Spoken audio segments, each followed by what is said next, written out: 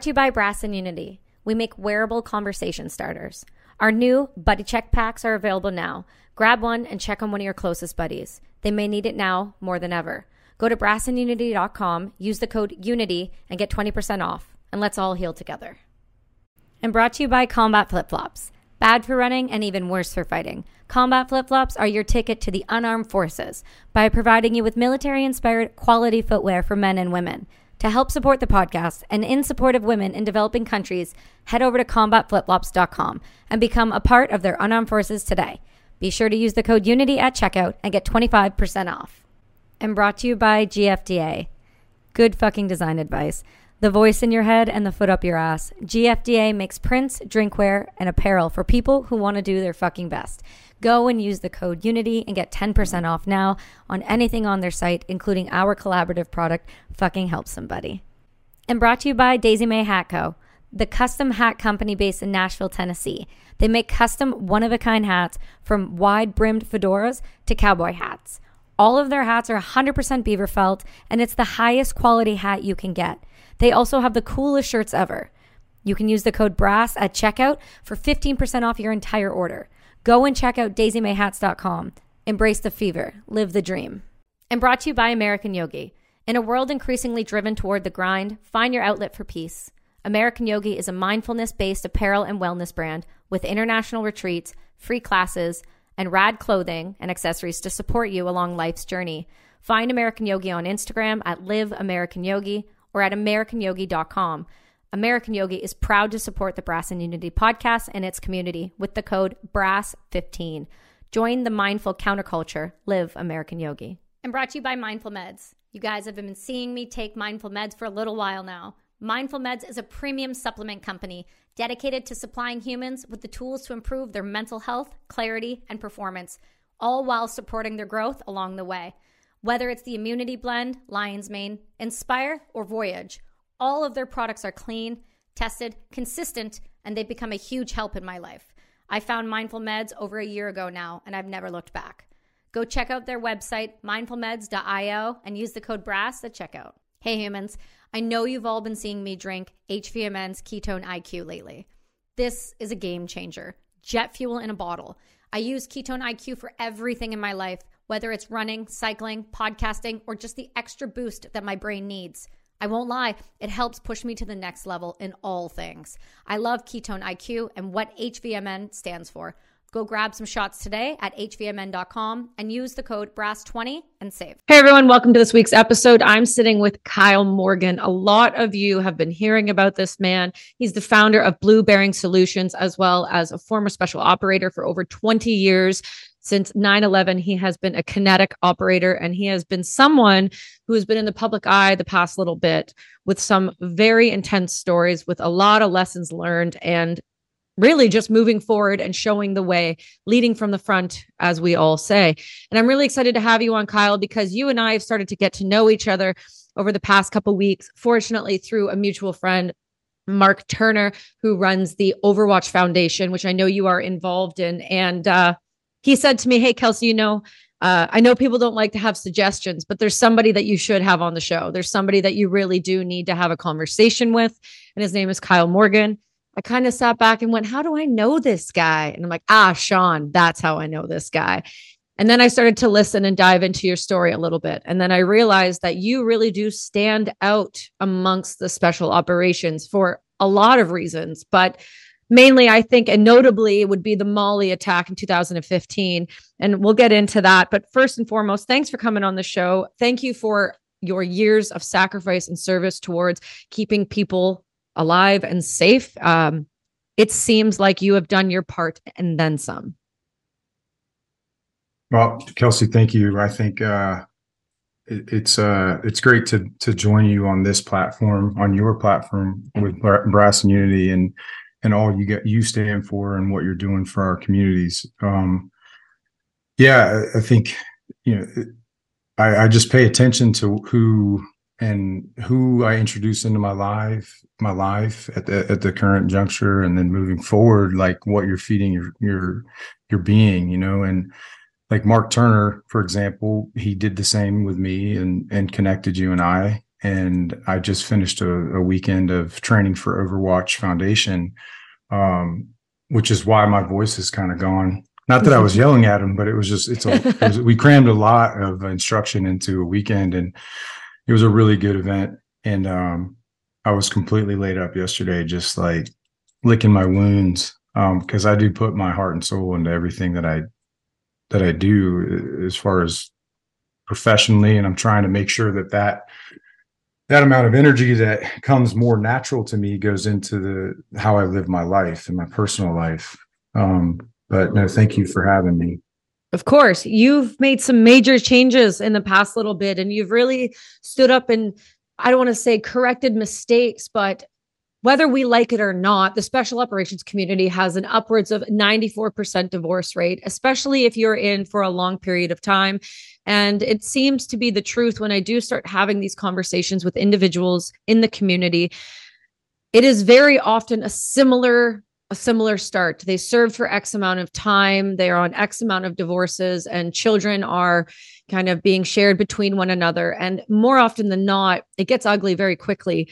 You have a different way of looking at your family, and you have a different way of moving yourself forward. And it's something I'd like to kind of touch on and really start with, instead of going right into the special operations, which I know everybody listening wants to hear all of the stories and how you've grown. But I want to kind of touch on why you are the way you are and how we got to the point where in 2003 you started deploying. So let's start from the beginning. What was your life like as a kid? Because to become a top tier special operator the way you are, you have to be cut from a very different cloth. Well, I mean, I think that, I was born in 1984, and the best year of this last generation, I think. But I think a lot of good things happened in 84, I believe.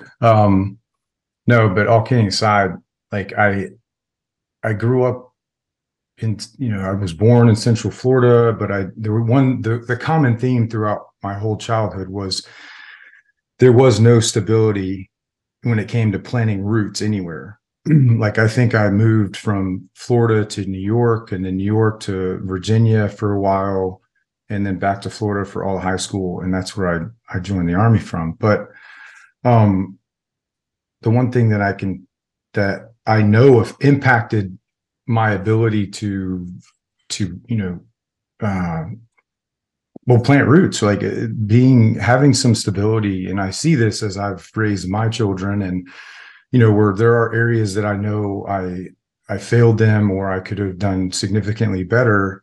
I know that I was able to provide them stability, and in the military, which is, I think, huge, which I didn't get, which I think that is one of the main contributing factors to me never really feeling comfortable for too long in one place. And then I'm like, I got to fuck this up, or I got to change it, or go do something else. And that's kind of how my military career was, changing from job to job, always looking for more. And, I think looking back at my childhood, though, the stability piece is so for any of our children, because, without the stability, they can't ever really, they don't know how much to invest or to trust in people or in institutions, or, recreational, like sport teams and all these things. And, it's one of the things. I think stability is huge. And I wasn't afforded that, but I will say this, because it just reminded me of how I've parented my whole, adult life, trying to figure out, I didn't have a mother or father to emulate, to say, hey, this is what a good mother or a good father looks like. So for me, I looked at my kids sometimes in my past, and I was just like, well, they don't know how bad it could be. Right. So, and that's kind of like, whether I said it inside my head or the way that it projected, I didn't outright say that to them, but it was very much like looking back at it, I'm like, why should they? why should they know how bad it could be? Mhm. That's me still dealing with my own shit. So, look, moving forward, I try to keep that into perspective whenever I'm doing, like, they don't need to know how bad it could be. My job is to provide and protect them and help develop them, and regardless of how I was raised. So, but just to talk about my childhood a little bit, I mean, the stability wasn't there. The stability from, like, for whatever reason or another, it's a misprioritization of resources, whatever.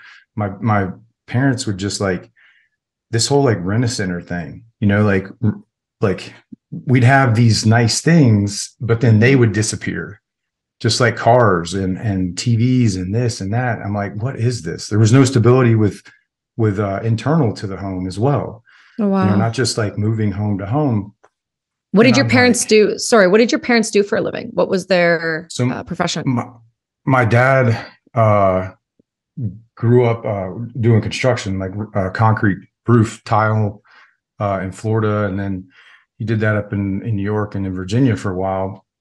But then, so construction basically. So he kind of went to where the bigger jobs were, and but then those would dissipate, and so we would move again or whatever. My mother, the only times I ever remember her working was if we needed, like, medical insurance for something.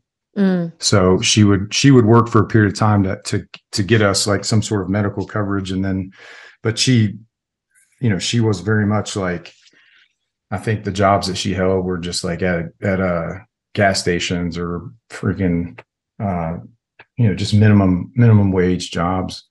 And she was, like, very much a stay-at-home mother. And you have siblings? Yeah, I have a sister that her and I grew up together. She's older, a little bit older than me, but and my brother is my half brother from my father. So we didn't grow up together, but him and I have actually reconnected, and we reconnected later on, like before I joined the Army, and then recently, like last year, reconnected when I was doing TBI treatment out in San Diego. He lives out there. He actually works for the sheriff's office now. Oh, nice. So he's really helped me like want to believe in family, and outside of my family that I've fostered here, my wife and children, it's been very very hard to trust any of that, right? Because regardless of, like, the way I was raised, like, I've always wanted to help others, and it started with wanting to help them, and almost in an unhealthy way, almost a codependency that I was raised in, right? Where my mother was codependent on the children, and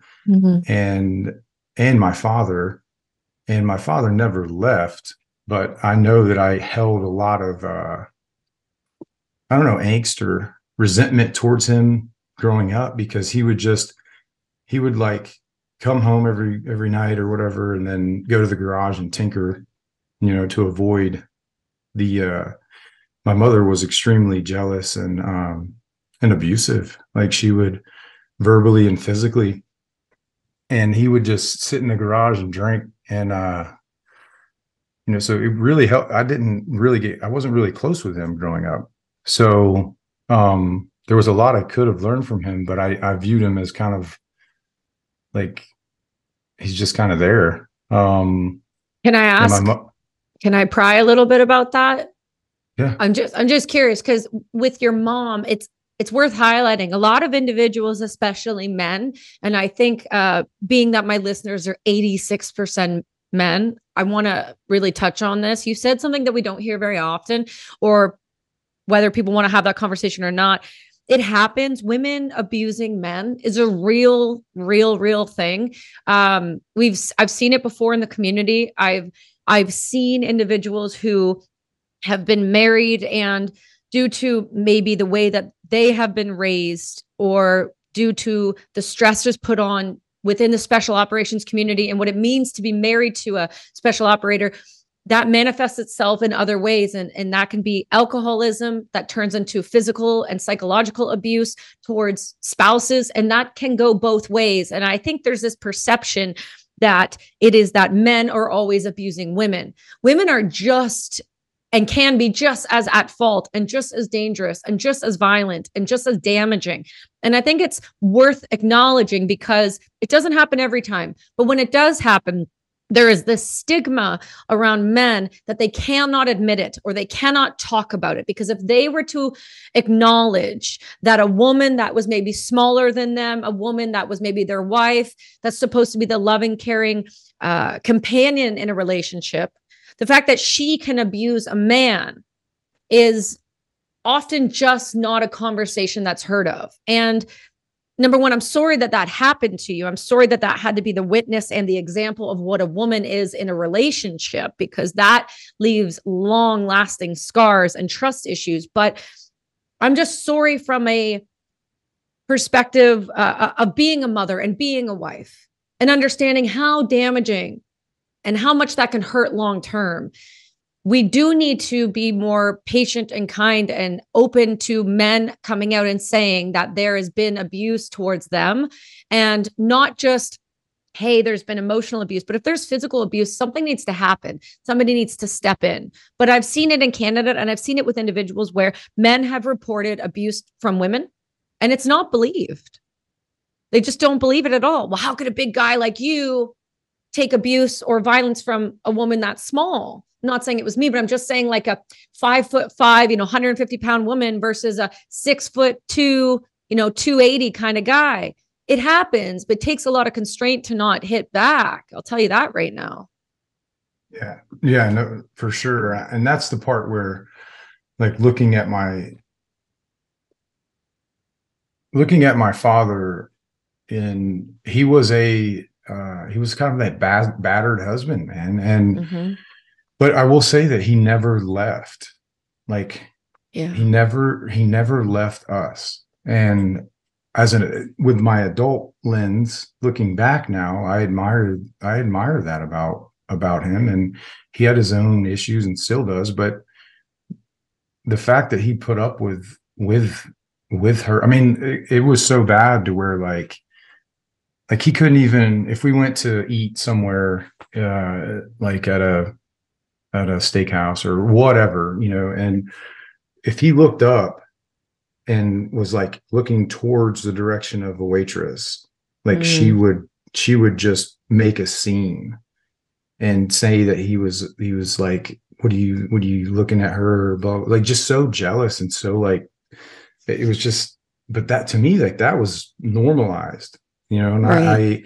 We couldn't really, I was like, oh, I'm making a scene again.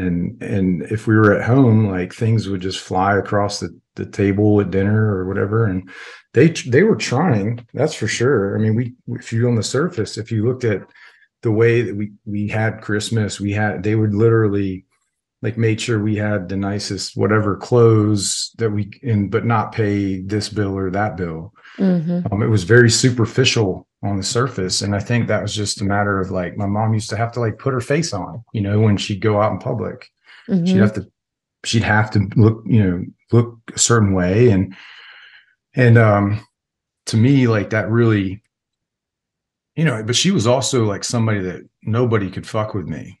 Like she protected me more than, and that's where I was like a mama's boy in that sense. Because, she was extremely, like smothering, but at the time, like affectionate. And, to me, I think that was the definition of how you display or show love, for one another. And, it's taken me years to figure out, how much all of that played into how I've tried to parent myself or how I've conducted my own self and behaviors. And, I think that there's other elements of the childhood where like from my first visual memory I was traumatized. My father's father, so my grandfather on that side, molested my sister. Jesus Christ. I didn't see that coming. I'm so sorry. Well, that's all right. And it's that was my first visual memory at 5, 6 years old. And that fractured everything for me when it came to who I can trust, like sexual relationships, period. And in the same, you know, they didn't protect me, us, period. And we just ran away from it. And that's where I felt like we've always just kind of ran away from when things get really hard, and it's definitely something I could never talk about. I'm not going to go into depth on it. Mm-hmm. But it wasn't just, him molesting her. He also molested me. And it's one of those things that you don't think it's ever going to affect you or your family, but you have to be able to protect your children and internally, and externally to the environment that they bring them to. And I think that's where, if I look at how I learned to gauge people's, like, the atmosphere, the emotional intelligence, whatever. I learned that very early on because it was a self-defense mechanism. Like, I had to figure out, because my emotional state was so directly connected to theirs. Mm-hmm. So I learned to read that very, very early on and be a people pleaser, right? Or give them what they need, not what I need. So I think that is another element to how I've just lived my life up till more recently. Was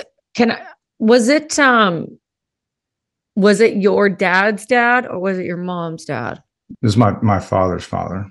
Okay. So I guess I'm just wondering why, because your mom's behavior in terms of how she reacted to things, that just, when I think about her, the jealousy levels and then her overreaction, her throwing things across the room, those types of behaviors, it's like that's trauma. That's just trauma bleeding on everyone else, right? That's her life not being treated a certain way or being treated a certain way, just bleeding out as a mother. The example that she was shown, right, is no different than her reaction in the way that you were shown. And it's when there's this thing I learned recently. There's a doctor named Dr. John Deloney. We had him on the podcast not that long ago. Brilliant man, brilliant man of God, somebody who really leans into his family hard, but also acknowledges the difficulties that he's had as a parent or being a parent and the learning lessons.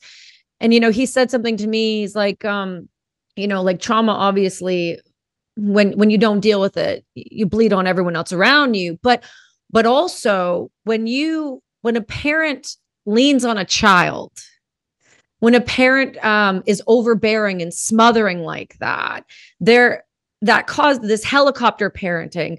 All that does is place anxiety on the children. All it does is remove anxiety from the adult and place it onto the children. And then the children live for that parent and the parent lives for that child. And then when children leave the home or grow up or, go off, or if you're just a stay-at-home mom, and I say sorry about that. I didn't mean it that way. I've been a stay-at-home mom. I can't do it. I've tried. It is the hardest job in all of the world to raise humans properly. And I kind of, it's not that I checked out, but I started working again because the idea of just being home hurt my brain physically. I could not cope with it. And I learned a long time ago that children feel everything. When I'm having a bad day, my son will communicate with me in the same frustrations I'm feeling about whatever the situation is. He will then pick up on that energetically without me saying words, and he will then have a bad day. How I choose to show up is how he will choose to show up and interact with us. And so when you, as a parent, helicopter parent your child, don't ever let them get hurt, smother them with all of those things, and really just protect them from the world instead of allowing small dose adversity to hit them so that when real life hits them, they can handle it. You become this, not obsessive, but all encompassing. All that matters is the parent. And selfishly, that's what your parents did to you. And it seems like your father from the outside was a very, because if there was assault towards you and your child, you and your sister, that doesn't fall far, right? If your father was in the presence of that person, it sounds like that's why not only was your mom causing trauma and other things, but it sounds like your dad never coped with some of the things that most likely happened to him. Mm-hmm. Did you ever talk to your parents? Have you ever sat down now as a grown adult and talked to your parents about their life and why they are maybe the way they are? Well, we're going to open a whole nother can of worms. We're doing all the worms. That's fine. I think that it's a good, there's really no easy way to describe this other than just to start chronologically. So, okay.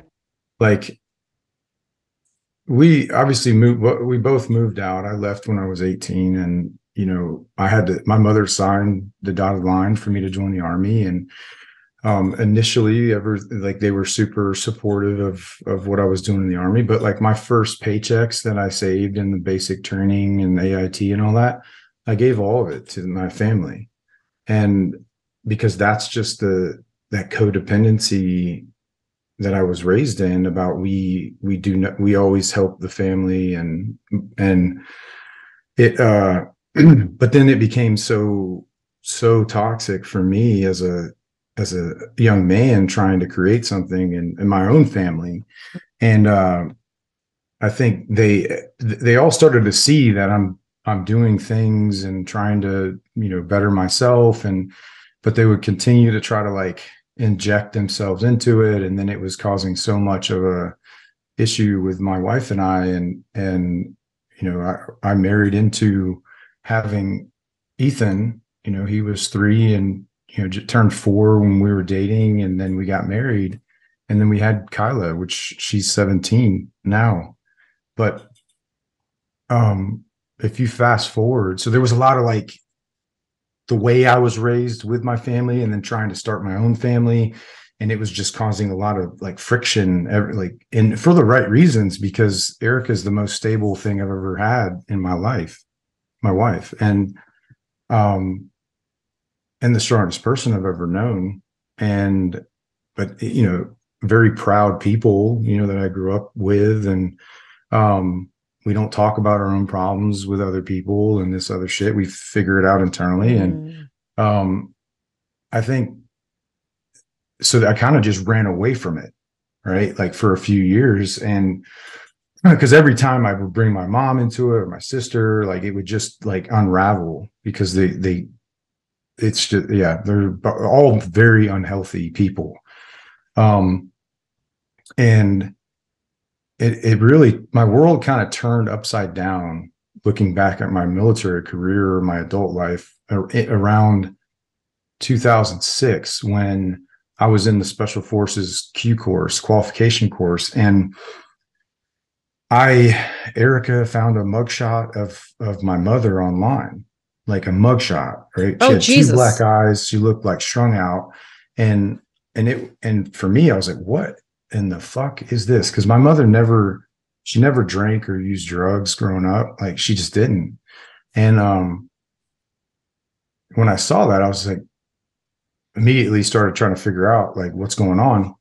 And long story short is I found out that she left my father for a man like 10 years younger, and that it had been going on for 4 months or 5 months at that point.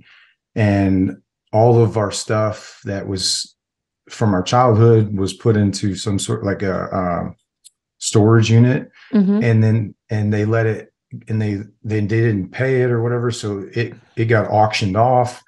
All of this happened within like a 6-month time period where no one told me when it initially happened.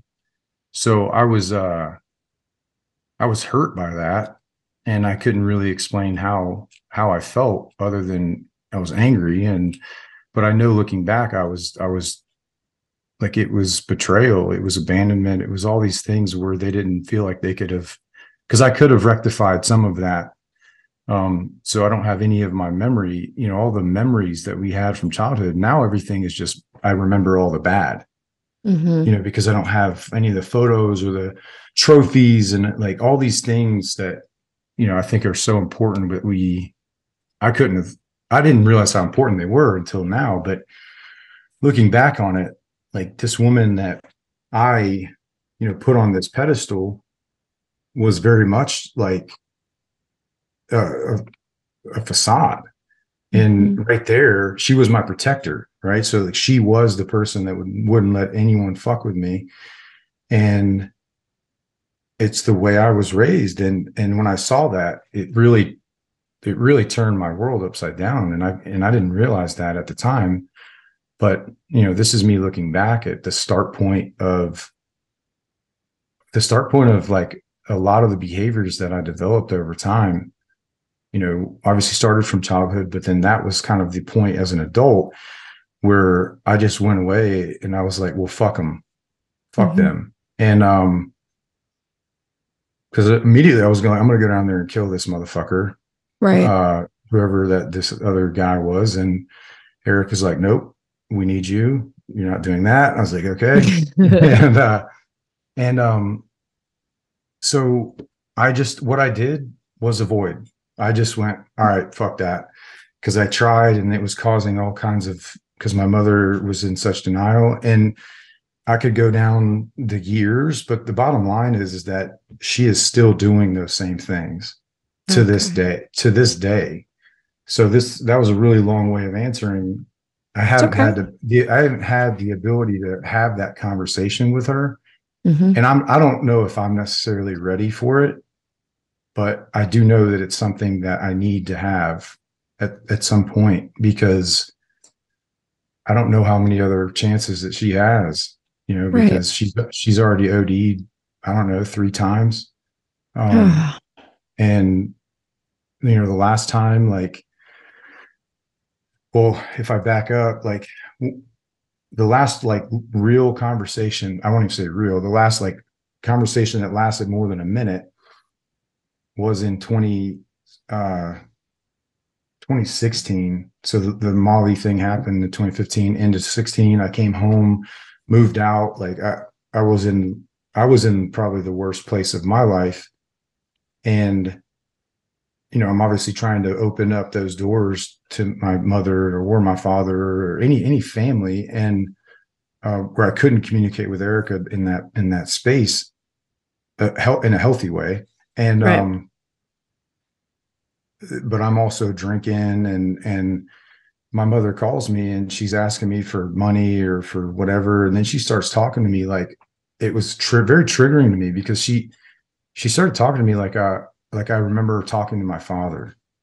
And she was like, you're a piece of shit. Like, you only care about your family. You don't care about us. Like, you think you're better than everybody, all these things, man. And I was just like, hey, and I said this, and this was very much an injury to my own self, because I didn't mean it, but I damn sure believed I did, where I was like, I'm not my father. And I will come down there and fuck you up. Jesus. And I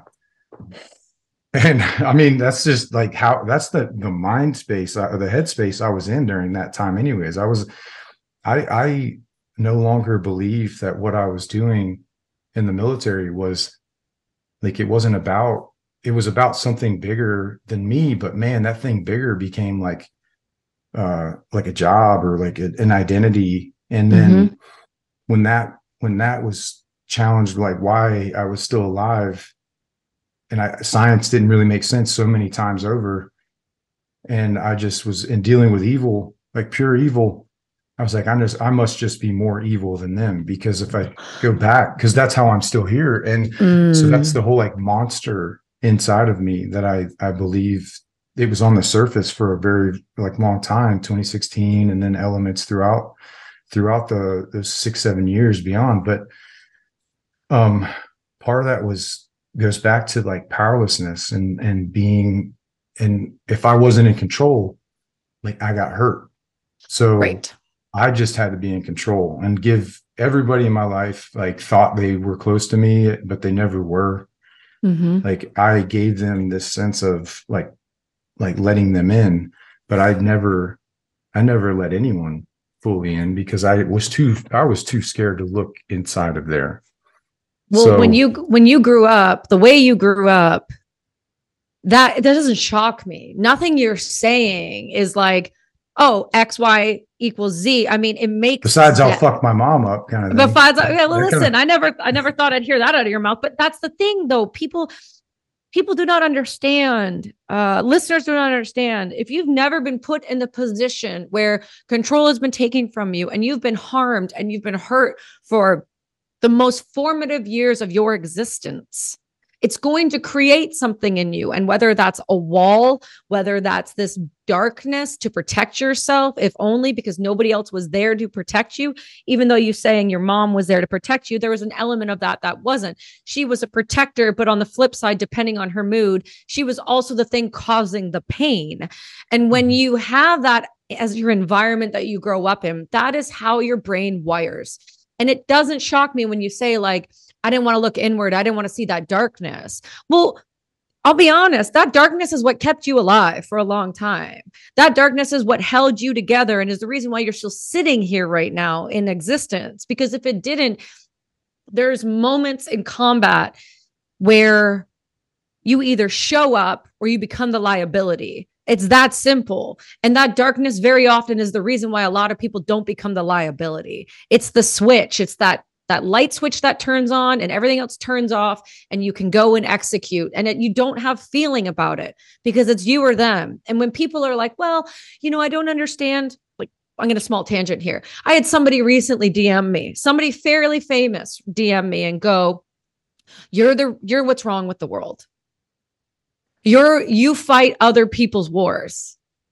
And I just respond with, you do not understand what it feels like to look into someone's eyes that has just murdered tons of people and has no shame about it.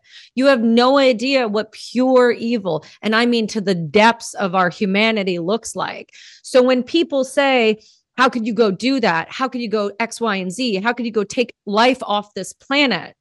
You do it because it's you or them. And you're able to do it because of the way you were raised. Whether we like it or not, somebody that comes from a house that's super loving, that never has conflict, that has tons of money, that's comfortable.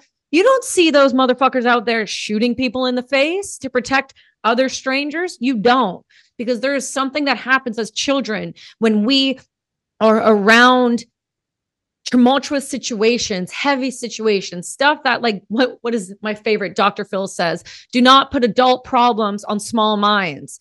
That's what happens when you grow up in environments like that. It creates an alter ego or this thing that steps forward to go, I'm going to protect the inner child. I'm going to make sure that this child inside does not get hurt any longer. So I'm going to be the bad guy. I'm going to be that bad dude that can do the things that nobody else will want to do or can do. So that's what came out. That thing that protects you just said to your mom, I will fuck you up because I'm done being fucked up by you. That's all it was. It's a normal reaction, in my opinion. Sorry if that's crazy sounding, but no, I think you're definitely there. There's a lot that goes into, like, if we break down, like, how can you operate in environments like that and then sleep at night and all these other things. And I've looked at it. I've looked at all of it where, for me, the ability to compartmentalize is paramount, right? To be able to do that at any sort of, like, op tempo. But compartmentalization is just a tool to operate inside of that space.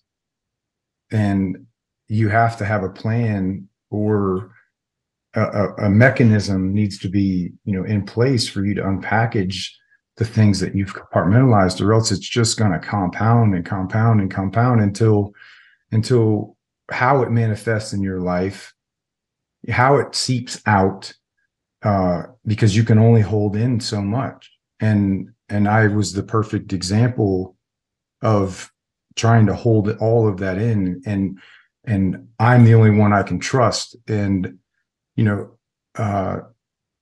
that's where, like, it started. If I look at the Radisson, the Molly attack thing as it was one of many traumatic things I've been through, but or combat, pick up combat, put traumatic. It doesn't fucking, none of that shit matters. Trauma is trauma. It's yours. It's mine. Like anything less than nurturing can be perceived or conceived or received as traumatic. And that to me is like, holy shit, when I actually was able to realize that about how much I'm inflicting either directly or indirectly, like to the ones I care about most. Just because I won't go back to like, oh, well, they don't know how bad it could be, you know? So like what I'm doing isn't that bad, you know? So like, oh, it's rationalization. It's minimizing your behaviors and normalizing certain behaviors. And I will say that you have to have some sort of the ability to unpackage. And we do that with another human being and God, a higher power. But if I look at my whole life, like I've yearned to believe in God and trust in God, but I was always so apprehensive to fully do it because I couldn't see it. And if I couldn't see it, I couldn't touch it. I damn sure wasn't going to believe it. So, and that goes back to control. Like I always had to be in control, and it took all the things, and I've endured all the things I've endured because God knew I could. And it was just for me to see that that is the reason I've endured the things I have. And now I'm doing that, keeping that at the forefront of, I don't want to put myself into those environments anymore because it was only going to end very, very poorly for me and for my family. So I've relinquished control, you know, surrendering truly and fully. And that started with my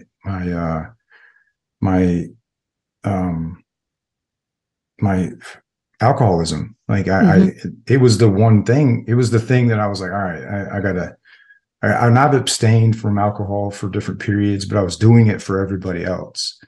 And I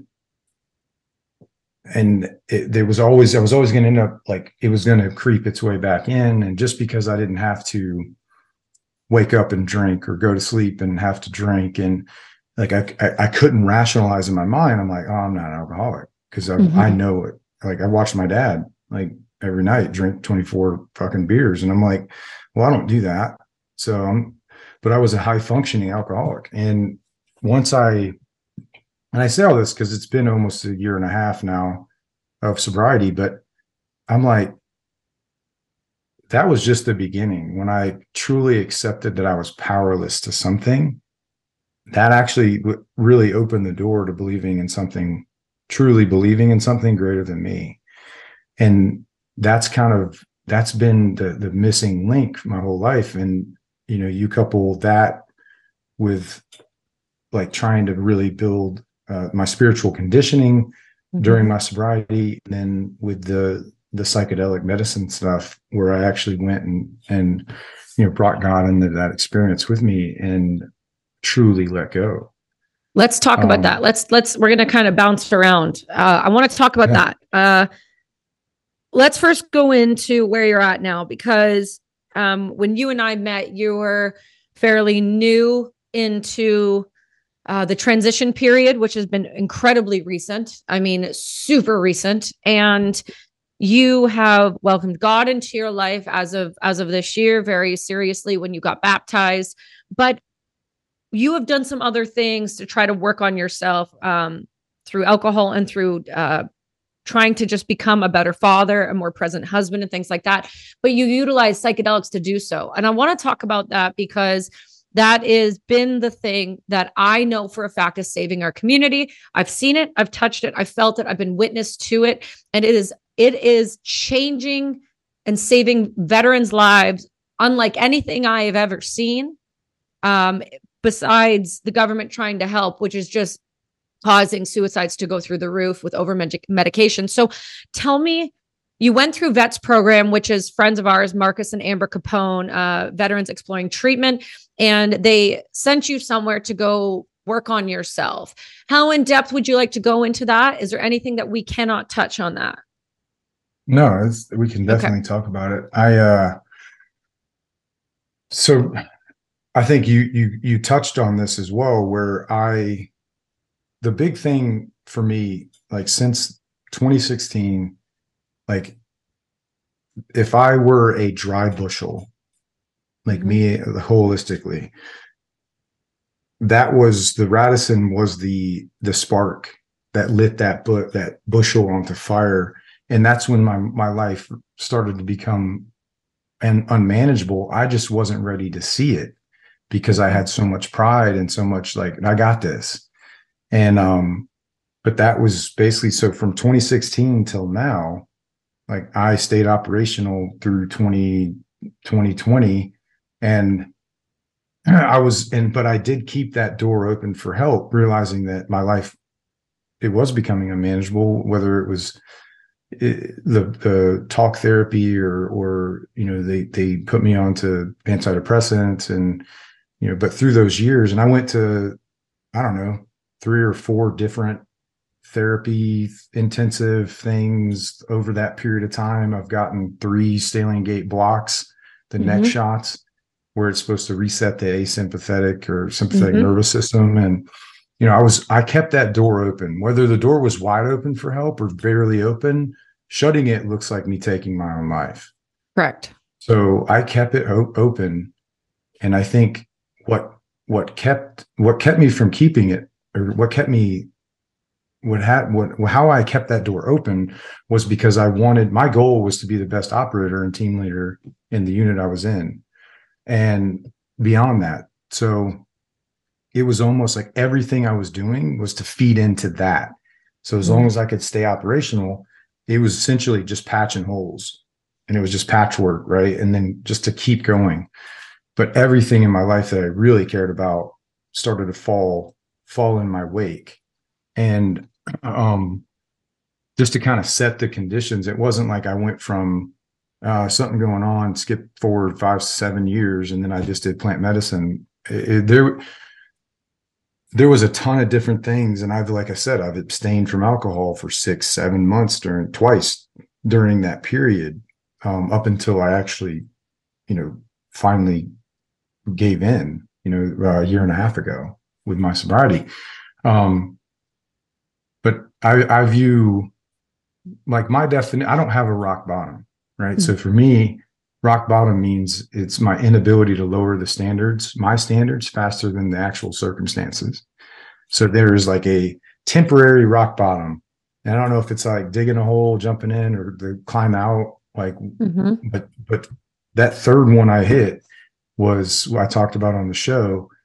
And it was on the Sean show. And I finally saw myself for how I was acting, from outside of my body. And that was what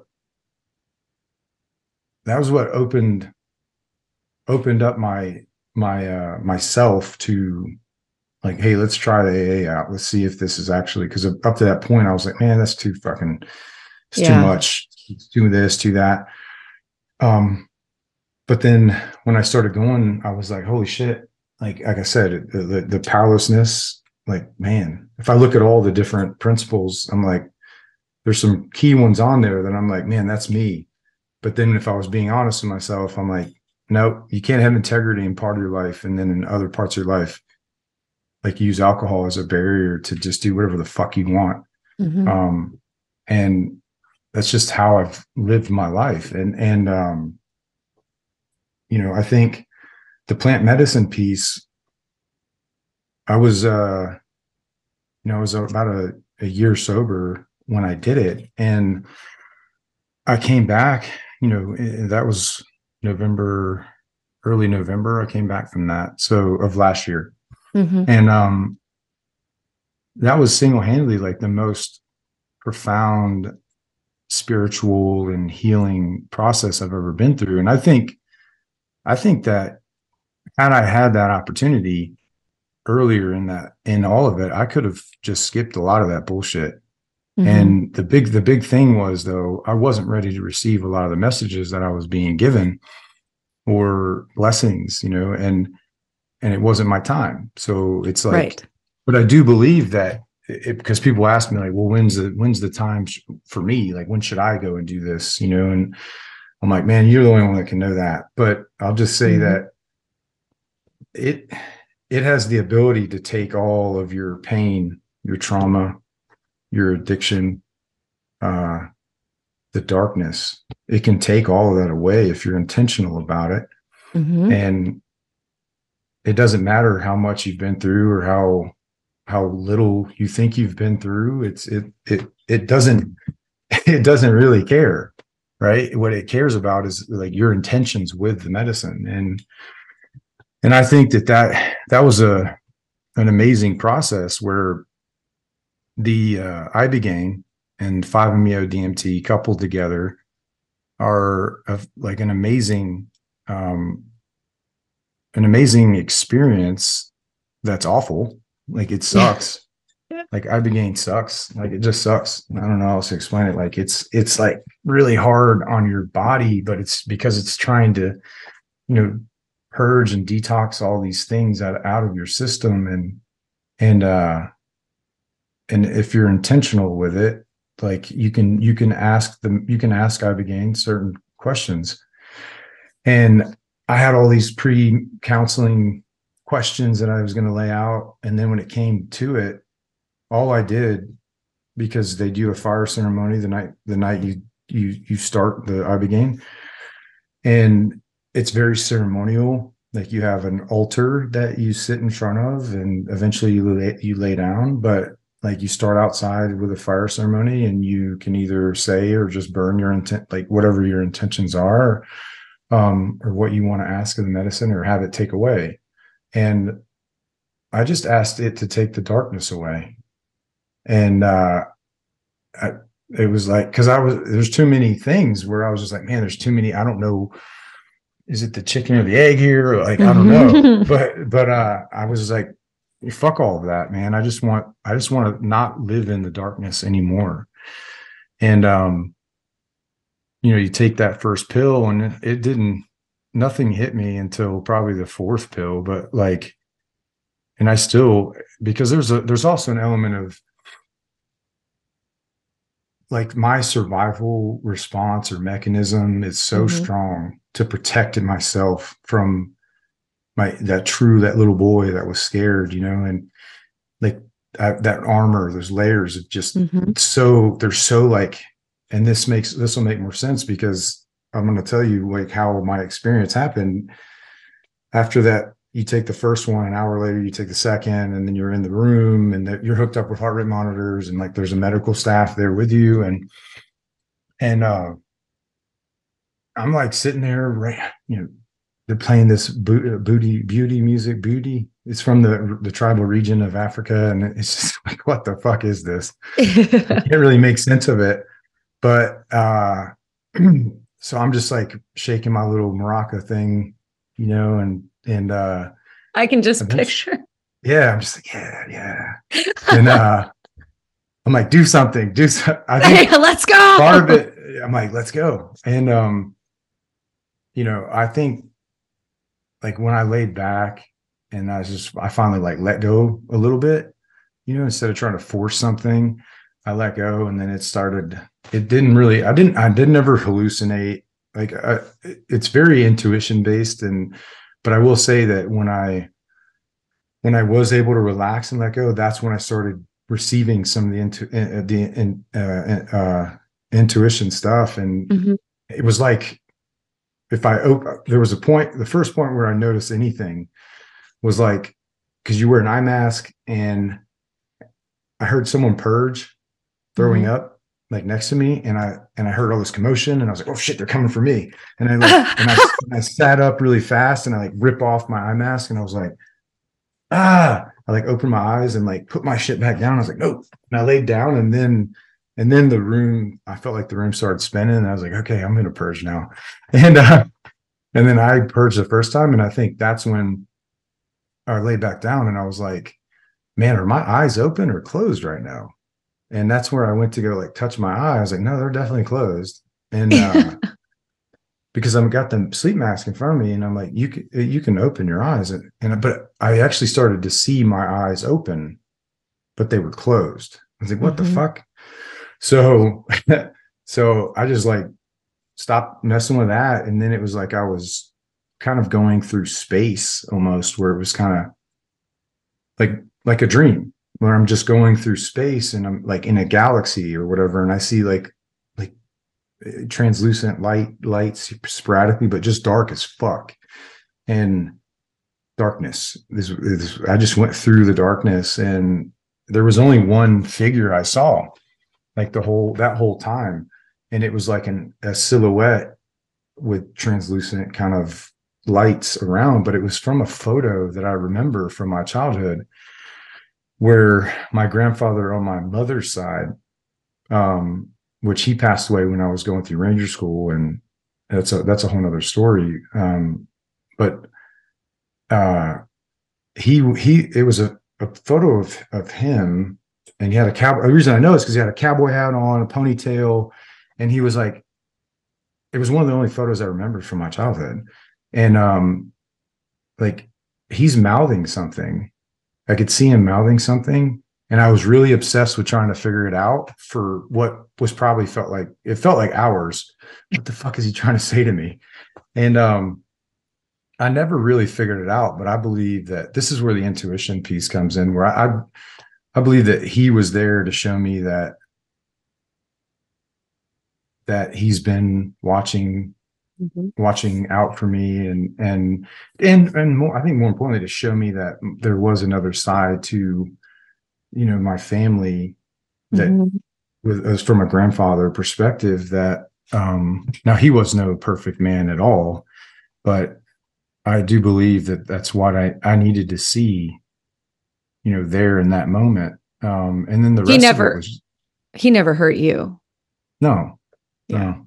So maybe that was his way of showing you that we're not all, like you said, he's not perfect, but there's ways to communicate afterwards.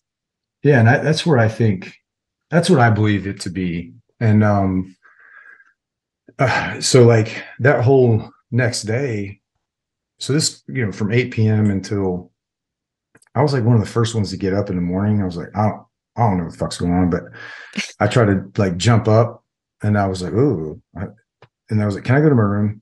Because I was just like, I'm done with this. Right. And they were like, yeah. So they had me roll over there. You're hooked up to the IV and stuff still. And I got over there, and they like kind of, because they went back to watch the rest of the group, and I was like, okay. And I like ran to the bathroom because I stood up too soon to shit, or not shit, to shit, to throw up. And it's like a one-way thing as far as the purging. But so they call that the gray day, that whole next day. And that was about the extent of the Ibogaine experience for me. And leading up to the 5-MeO is a shorter, they call that the bliss drug. And it's like from a toad or poisonous toad, the excretions or whatever. But, that's where you go back to doing it, or it's just you. And like for me, it was Trevor from Millar. He's actually Canadian. And God, why does everybody group us all together? They're like, you're that Canadian with the hat with the bullets, and then, hey, I know this Canadian guy, so you guys must know each other or be friends. Hey humans, I know you've all been seeing me drink HVMN's Ketone IQ lately. This is a game changer. Jet fuel in a bottle. I use Ketone IQ for everything in my life, whether it's running, cycling, podcasting, or just the extra boost that my brain needs.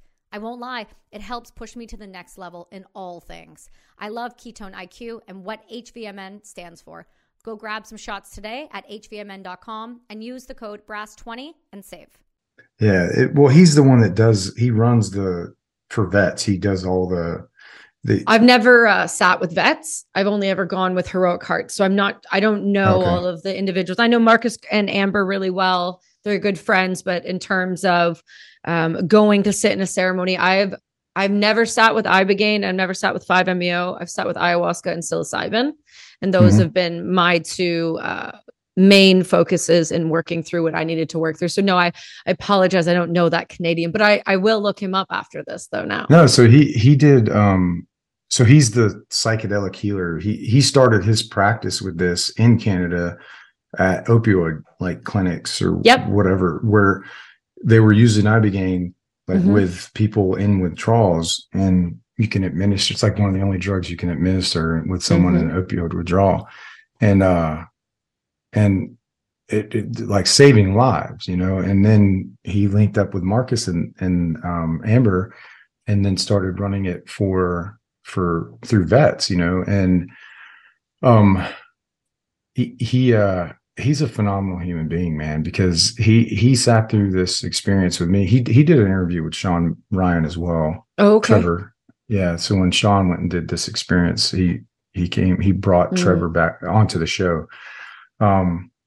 And so like when I sat down with him to do my 5-MeO, like it's a like a vape that you smoke or whatever, and he has you kind of sitting there and you're by yourself. Well, you're with him and a medical guy, and you inhale it or whatever, hold for 10, he counts or whatever, then you hold it in, and then he starts to like lower you down to where you go back onto you're sitting, right? So he lowers you back onto a pillow, and when you get to 1, you know, he says, let go, and he lets go of you, and your head hits the pillow. And that's when it kind of like is just this immense, like whiteness. So like in contrast of darkness to light. And it's like the most beautiful light I've ever seen. And I started moving towards it.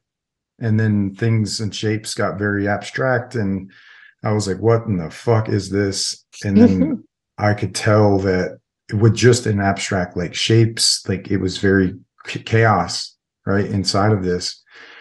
My body and my mind, like it like stopped the 5-MeO from doing anything else after that. I was just like, one single cheer. I said this in my head, but as I'm saying it, or I think I said it out loud as well, a single tear kind of went down my cheek and hit my ear.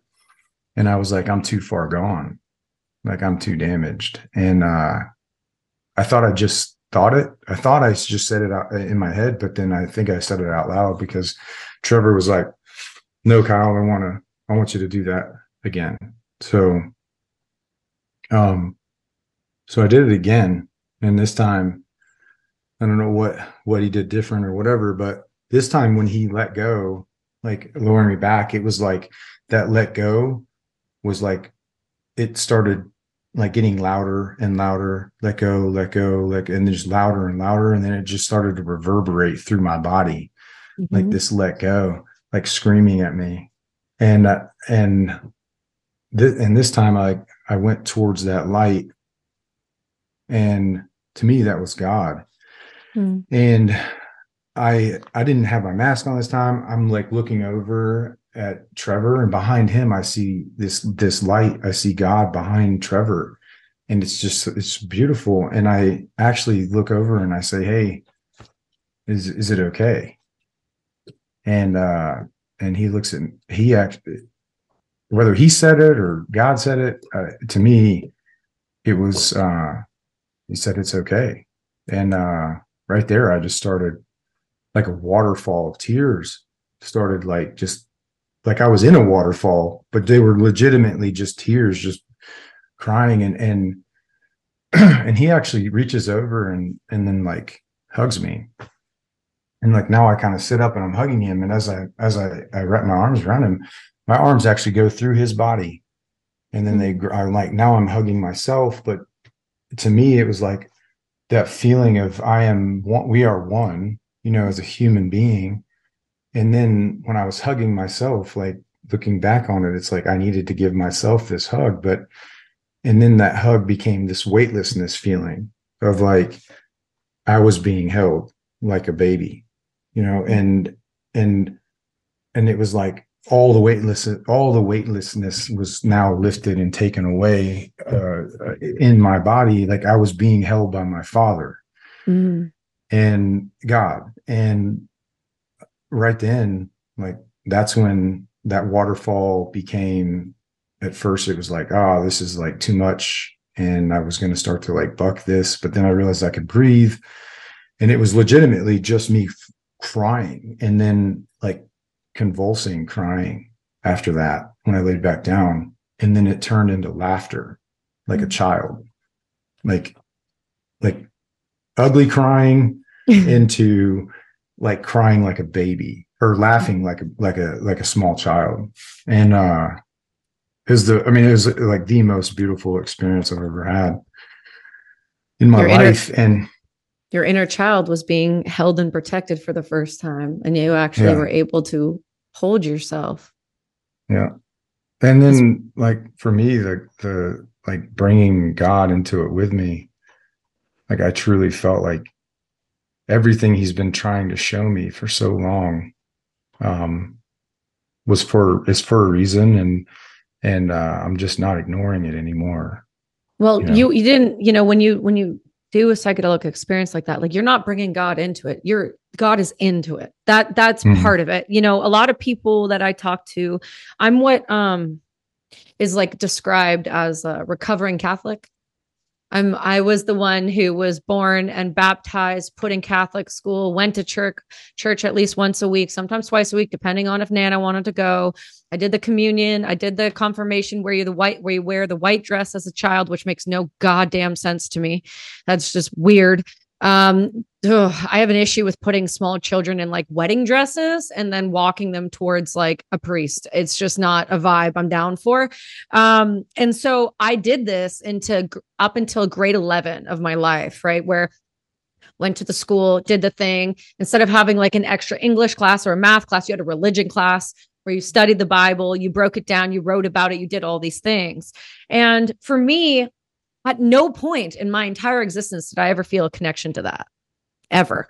There was when I hear people now as adults talk about God, I have these two really amazing individuals in my life, called Neil and Ruve McDonough, and they are God country family. That's the way it works, right? And when I hear people like that talk about God, and when I hear them talk about the love they have for God and like how it's like another person in their family. I never had that. So when individuals talk about God, they talk about it in the same sense of this person being in their lives. I never understood it until the moment I went and sat with ayahuasca. When you go and have a psychedelic experience, you're opening yourself up to something way bigger, more powerful than yourself. And that is God. And the medicine is what provides that connection and that tool. And that moment where you talk about sitting and being held or being hugged and having that moment, and you were like, I'm sitting with my father. I know what that feels like.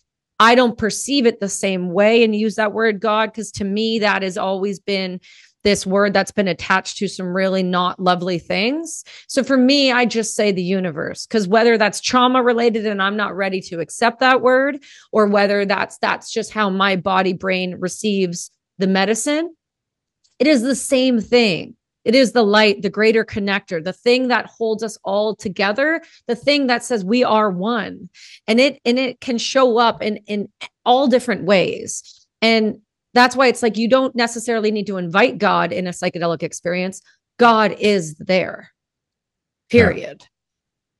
Yeah, I think if with people that like maybe struggle with organized religion or even that are agnostic, it's they still believing in something greater than yourself is, I think, the most important part to ever really healing and not just healing, but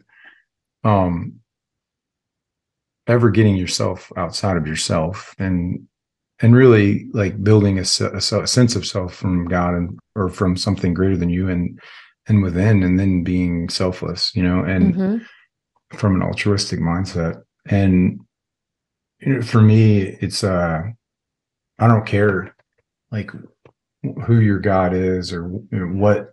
Could be the woods, it could be the universe. It doesn't matter to me. I do know that there's a common thread between all of them, is just believing in something bigger than you. And that's where I won't ever cast judgment on anyone, because for one, who am I to judge others? Like, period. That's not for me to do. And I do know that's been the biggest piece for me, is I've yearned for something that I could trust that was bigger than me. But it can't be an institution. It can't be a job. It needs to be, and that's where I go back to the impact that you can make in our youth's lives is can be so profound without even realizing, where the impact that you could have is, because what our youth need more than anything is positive role models in their lives, and that doesn't necessarily have to be biological parents, so that's I don't know. I just think that's it's paramount to ever really being a contributing member of society is believing in, something greater than you. When you can believe a functioning like adult human. Productive part of society is what our government calls it when they're talking about reintegration of military.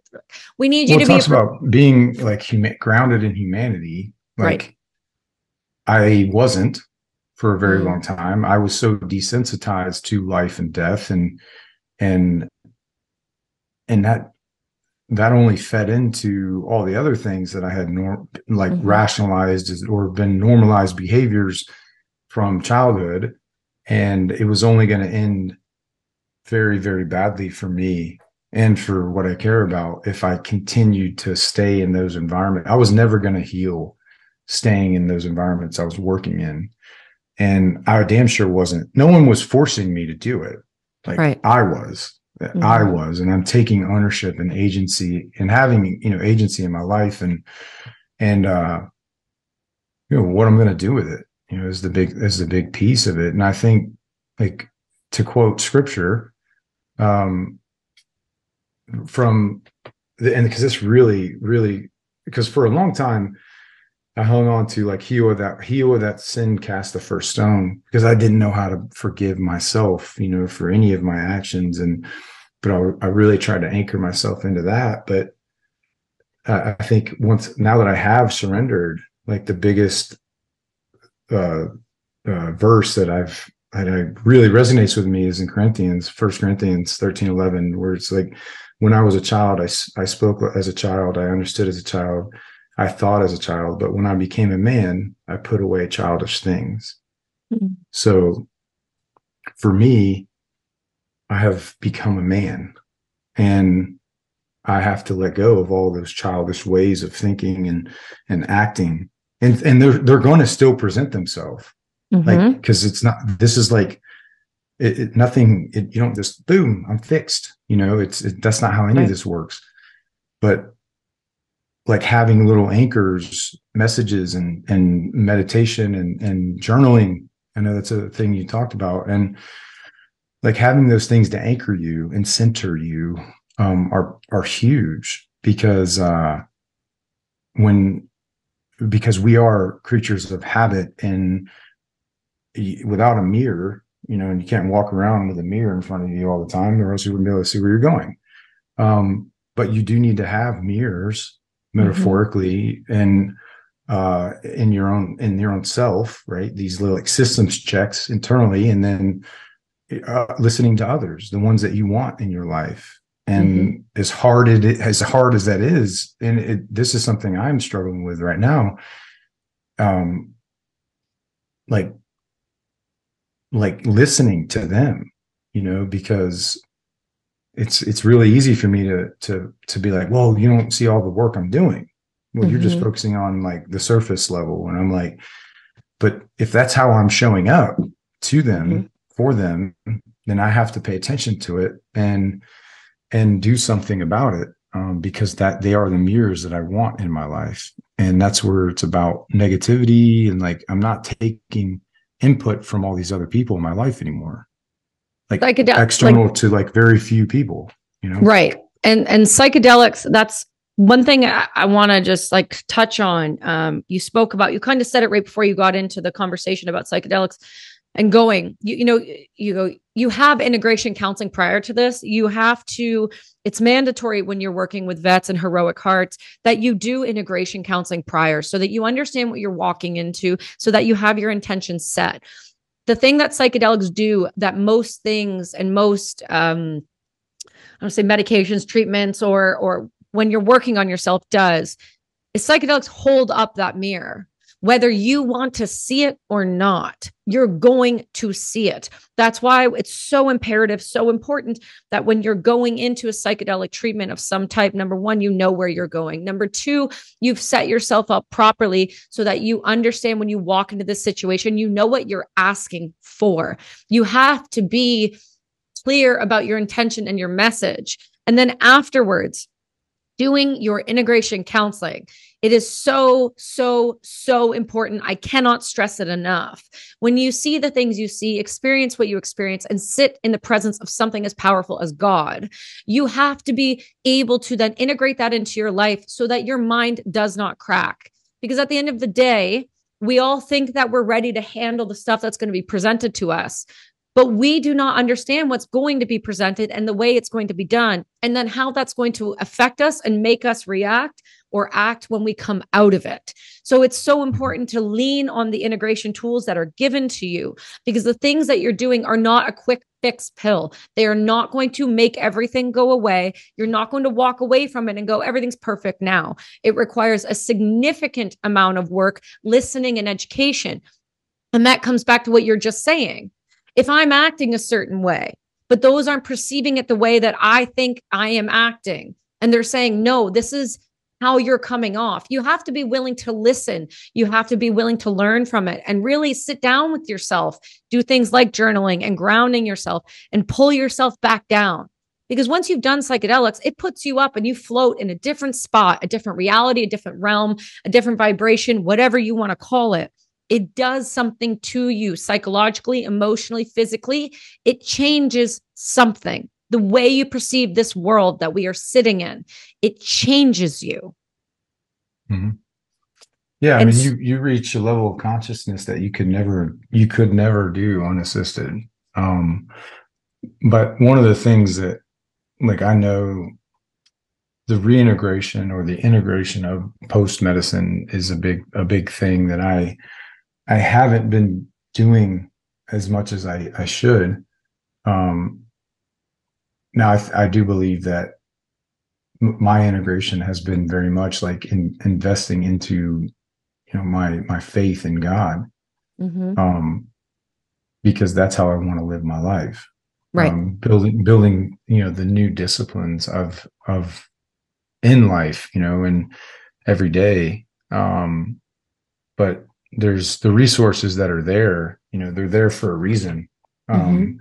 And they're paramount, because there is that first month where I just came back and I was like, oh my God. The way they explained it to me was, if like your mind is this like fish bowl or whatever, and Ibogaine just pours in like a gallon of water into this thing, it's like sloshing around until it levels out. And then that becomes kind of like a newer baseline. But for the first month, it's definitely I don't know. I cried more in that first month than I've ever, but it wasn't just like random outbursts. It was like anything to do with humanity would like trigger. I would get triggered to then get emotional. And it really, like, it's beautiful in that sense. And, but I do know that a couple months removed, I'm like, I have to stay working on, on the integration piece of all of it, because there isn't just a magic pill. Like you said, it's not just gonna, come in and fix you if you don't do the work. You gotta, for one, you have to be you have to be open to the work. And then it'll show you could show you a way, or a new light. And then continuing to, one thing that was huge coming out of that was, I just like started over. I was like, you know what? Fuck all this. Like, I just started over with all the negativity that could potentially manifest itself, and was post like Sean's interview. And I was just like, I'm getting a new phone number, a new iCloud account, everything just started right the fuck on over. So, and the people that are in my life that I want in my life, and that I didn't save their numbers and contacts, like, we will reconnect when it's time. But I started over, and that really helped me feel like, because there's so many networking things, and I'm like, oh man, I'm missing out. But I was like, fuck all that. Like, I'm just going to start over. And because it would, regardless, it would always, there'd always be an element of it, something manifesting, it's like creeping its way in. If I didn't do that from just a network, like starting over, like bringing everything right to center, and then started to build out and trying to be like very slow and methodical about what I let back into my life, you know. What is it that you have found besides God that psychedelics have done for you that you don't believe that you could have done on your own?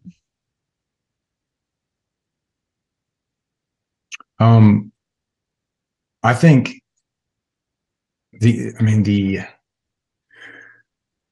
like my sobriety piece, like, so like I don't have the urges to, not that I had an urge to drink because the mental obsession was gone, the physical dependence was gone, but you know, I haven't had to take any of the pharmaceutical medication stuff, you know, so like that's huge. So I think that's another massive benefit to it. Like, I don't have to take any antidepressants or sleep meds and it's like, or anxiety meds, and that's fucking huge, you know. So massive. From the trauma and the addiction, because whether we can realize it or not, like all of those pharmaceuticals, whether you're prescribed them or not, have levels of dependency to them. 100%. It's you're like detoxing from that.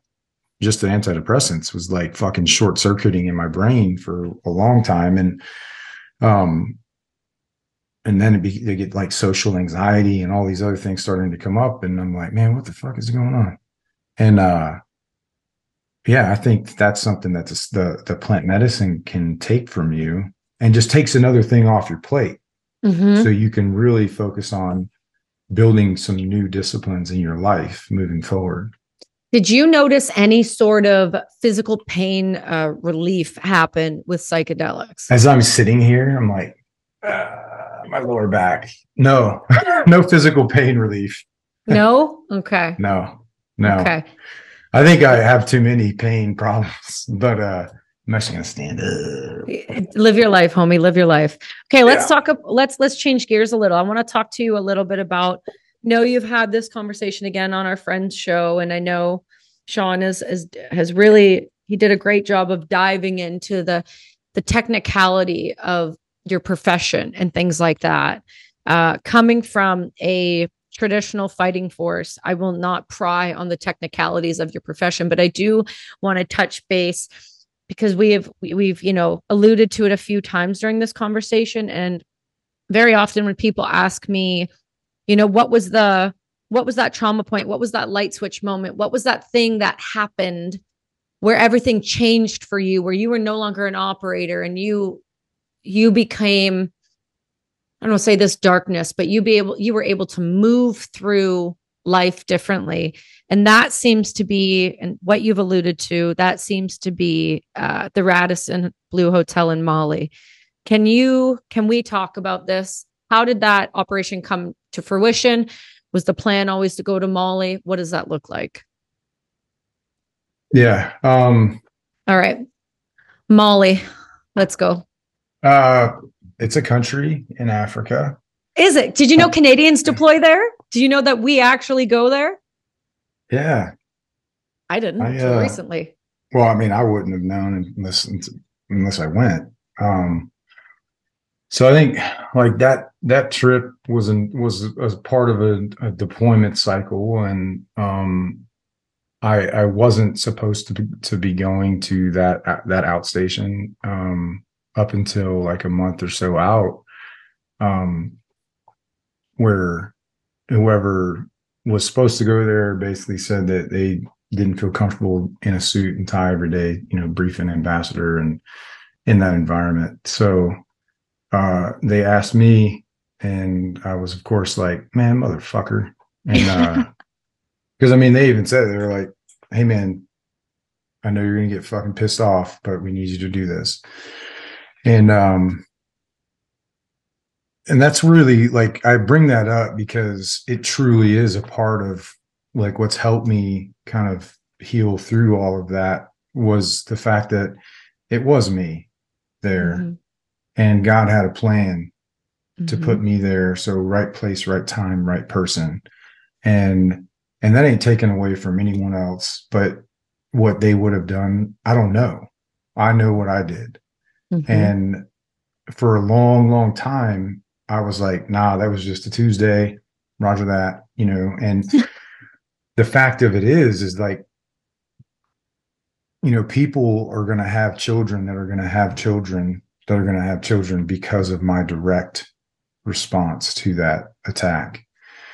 And that is something that I know God put me on this earth to do, of many things. And the reason that one has like impacted me for such a long time, I believe, is I was seeing, you know, the attack itself. Like, I was seeing people in Western dress, you know, executed or murdered, and I was desensitized to a certain like demographic or culture in whether it be Afghanistan, Iraq, Syria, up to that point. Mm-hmm. And like with a kinetic mission, you know, I've been deployed elsewhere, but you know, as far as the kinetic aspects of it, and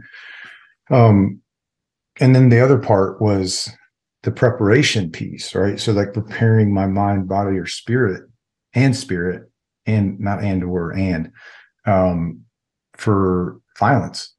Mm-hmm. Like, I didn't get a chance to do any of that. And I look back at the way that we prepare for every mission we go on, as even if it's like a no notice, just boom, like we still do a plan. And you know, it's pretty extensive, and that is its own process of like protecting, you know, and you're spreading out the risk amongst capable other service members, and then, you know, so that's a big piece for me, like looking back at why that's impacted me in my own professional and personal life beyond that and, you know, the attack itself. It was very much like, I mean, it was chaos. It was chaos, the definition of chaos. And like, we go down and take things on as teams and troops and larger units going into these very, very chaotic environments. And it's like this controlled chaos environment. And you don't have to absorb all of the input. You know, you're just really focusing on what you're, you know, safeguarding your own bandwidth, and then buying down all the risk with collective experience, you know, working together. And for me, like, I felt like I was the most exposed physically and mentally and spiritually I've ever been in a kinetic environment like that. So everything I'm receiving was like sensory overload, because it was like going into the hotel from the time I got a phone call at 7:10 in the morning. Okay, back up. God, I love talking to you because I can just let you go, but also we need to give some context here. Yeah. So if you haven't listened to Sean Ryan's show with Kyle, please go listen to it. It's a great interview in terms of his depths of this conversation. But to give a little context for those that are listening and haven't listened to it, you were deployed to Mali, and like you said, you were wearing a suit, you were going to be advising, you're going to be having these conversations and briefings. Then you get a phone call that you didn't expect, a phone call that kind of came out of nowhere. And what happened? Yeah. So the phone call itself, like, it went something like, "Hey, Kyle, there's an attack ongoing at the Radisson." I had been in country for 3 weeks at this point, so I barely knew which way was up. Yeah, really. And, you know, I'm in my own like safe house, like embassy housing or whatever. I lived in this like 4 or 5 bedroom like townhouse mansion thing by myself, because we were trying to build build out capacity there, but the political environment just wouldn't, boots on the ground, whatever, even if it's just partner force, development, like, and we were full on, I say we, the former me, like we were so focused on ISIS at that point and dismantling the caliphate because no one else was tasked with doing it, and so I was legitimately there to try to divest of that position to give it to our counterparts in the SEAL teams. And it's not much, it wasn't much of a mission, so like from a mindset perspective, like ignorance is bliss, man. Like everybody there was just like, oh, I can't believe this is happening. Oh my, what are we going to do with our children? I'm like, why the fuck are your children here? First of all, like they have someone like me here, and that's not me fucking saying anything like bragging. I'm just like, hey man, there's not very many of us, and this is a fucking shithole for a safe haven for terrorism. And like Al Qaeda's been rebuilding there forever in the Trans-Sahel and ISIS and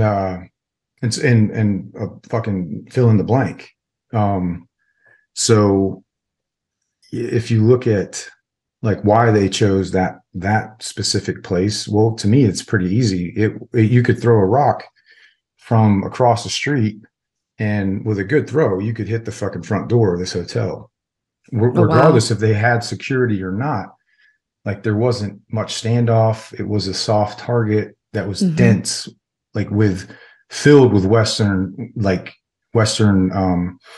people, but mainly the people that stayed or that were there temporary duty, like going to their embassies every morning to work, temporary duty capacity. They'd stay in these types of hotels, and this was a big one. And that's actually the phone call I got was, hey, there's been an attack at this hotel. It's ongoing. There's shooting, explosions. It looks like 5 to 8 armed gunmen like launched the attack from what looked like an embassy like vehicle,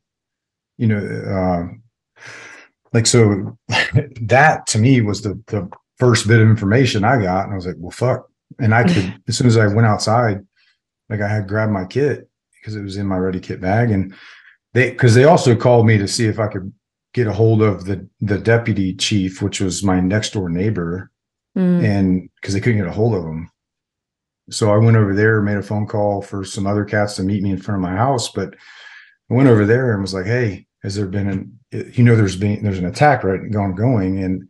And he was on the phone with whoever in the hotel. And I was like, all right, well, let me get their number. And he looked at me and said, why? Like, why would you want their number and room numbers and information? And I was like, because I'm going to go get them. And, right. And he was like, oh, you do that? And I was like, yeah, yes. And do it well too. And well, it remains to be unseen, but just figuring shit out on the fly. And I tried to do, basically having start points to be able to, I'm not just running in there all willy nilly, so going, linking up with the MARSOC dudes that were working at the embassy, and then the regional security officer, the State Department law enforcement, because they knew the floor plans of the hotel, and they were like a direct conduit back to the ambassador. That was, so I formed like a little motley crew, and then I just started fucking patrolling, man, principles of patrolling, and just started trying to absorb as much information as I could. It was only about 600 yards from there, straight line to the hotel from my house. So it didn't take very long to get over there, and then kind of did like a, walk up to dismount and then walk up to kind of absorb as much of it from the last cover and concealment as I could. And by that point, we had got a phone call with one of the Americans was trapped in a room on fire. And that was kind of the launching point for me to say, well, hey, do you know where this room is? The RSO did, the State Department cats. And that's what I basically had to convince the ambassador that I'm just going to go get him and come back. And then we kept that I kept, there's a ton of lessons throughout that whole day, but like the imminent threat to life, like I went right to that, and then pulled him out. And then that's when I started getting more room numbers from Americans that they knew were there, but were unaccounted for, they couldn't get a hold of. And that list just kept growing through the day. So it was very specific for me initially to where I was going direct to locations. But, you know, I after I pulled that guy out of the room on fire, I went back in to go to the highest floor of rooms that I had information on. And in doing so, there was no outside fire escapes because I was wanting to work my way from the top down, because obviously they already have the upper hand. You know, they're running around this place unadulterated, just no one's, they haven't met any resistance yet. So, but if you can imagine, like going into this atrium was like this embassy suites, like kind of atrium where it's 3-sided and multiple stories, and it's just super exposed. And it was all, you know, all the fire alarms and just dark and scary. You know, it just was. And I could have never used that word before. Scary. What the fuck does that mean? But looking back on it, man, it was, I joke around and say it was tight butthole the whole time. Yeah. You know? But that's fear, right? And it's okay for me to say that and to feel that and put word to it, you know, and, but it didn't stop me from taking action. But it was overwhelming because every room I went, regardless of how I'm trying to like prompt other guys to like, no, I was like the one man and the breacher and everything. And there was no moments of reprieve that I was just so used to. As much as I wanted to always be the one man, I could never always be the one man working with the teams that I'm used to working with. And, you know, that's a big part about how like it just really took every ounce of my physical mind and like body and then spirit to handle and deal with what I was being presented. But when I went back in, I basically was like, all right, here's the room numbers for the highest floor. They're 7, 26, 22, and 24. I went to the lower floor where I'd already cleared to, and was like, all right, here's where it should be. This is the most direct stairwell all the way up there. So I'm not having to run and then double back and all this other shit. So just trying to be more efficient with my movements. But in doing so, when I went up that stairwell, I had no way to basically breach that fire rated door from the inside. I didn't have any tools. So I went down a few floors and then down another wing to try to hit this other stairwell. And when I did that is when I ran into the actual attackers in that same similar type fire rated stairwell. And I talked about that at length, I think, on Sean's show about that encounter. And you know, that was a very, very intense few encounters right there. And from the gun, like exchanging gunfire from 4 or 5 feet away in this concrete stairwell where I'm just like, I thought for sure that I was dead after that first shot, because I'm looking down this guy's muzzle now. But I did see his demeanor change in his eyes because he saw this big American with fucking panos on and running up the stairwell. But you know, I'm here in the clearance and he's there and he's got me dead to rights. But that's where I thought for sure I was dead, like right then. But I didn't die, and I kept fighting. But I'm kind of stumbling back, and I like ran back up the stairs and like I'm cussing these dudes out, and that's when they threw 2 grenades on top of me as well. But and I just ate all of that, like, because I was able to jump down the stairs and get to like relative cover. I thought for sure when I did go back outside after after a little bit after I locked those guys into that spot, because they had no way to go any higher. It was like this separate wing that they built and added on. That it was just all sorts of confusing. But they actually were looking for a certain bank of rooms in the hotel that the Air France crew stayed at. Why? So, because they were targeting France. They were targeting Westerners. They knew that that's why they launched the attack from, it wasn't embassy driver vehicles. They actually started across the street sitting on suitcases full of all their shit. And then just across the street, just opened the suitcases and like got geared up and chased everybody in, because the embassy drivers for all the embassies or whatever show up at the same time to pick them up after breakfast. And they just followed them in. And a majority of the people they killed were the ones that were in the breakfast area.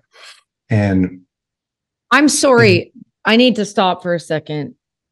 How in God's green earth are we dumb enough to have government officials be leaving and entering a soft target at the same time every day with the same vehicles and not think something is going to happen? Well, that's where it goes back to the ignorance is bliss. Jesus. Until it isn't. And yeah, I mean, that's the only kind of response. It doesn't make it okay, but I will say that, like in a so they chased everybody initially through into the breakfast room area, and that's where they ended up setting that whole room on fire. But then a majority of the people they killed, I'd say at least 14 people, like following the man in front of you, whatever, but someone had the idea to go into a service elevator area off of the kitchen where the banquet room connected, the breakfast room. And if they would have just went, instead of going left into that, if they'd have just went a little right, and then there's a hallway that's freedom's on the end of that hallway there, they chose to go to an elevator and corral themselves. And like there was really only one way to go, like up on that elevator. So that's where they end up like executing a lot of them right there, like point blank range to their head. And that's actually where the American was killed, the American citizen that was there, Anita Datar. And so I think there's a ton of lessons that came out of all of that, but any active threat that happens, like there is windows where you can get the fuck out. And if you are within one of those windows, or if you're being pursued by that, like don't go to a fucking elevator, like go to stairwells, to exit signs, and follow and understand like the emergency exit plans. And if you're going to be in environments, like it's all like a mindset where it's not like hypervigilance, it's just being more prepared versus paranoid. And that's where I'm trying my best to train the mindset piece of everything with my company, Blue Bearing Solutions, and just doing what I can, in that regard. Mm-hmm. Here stateside.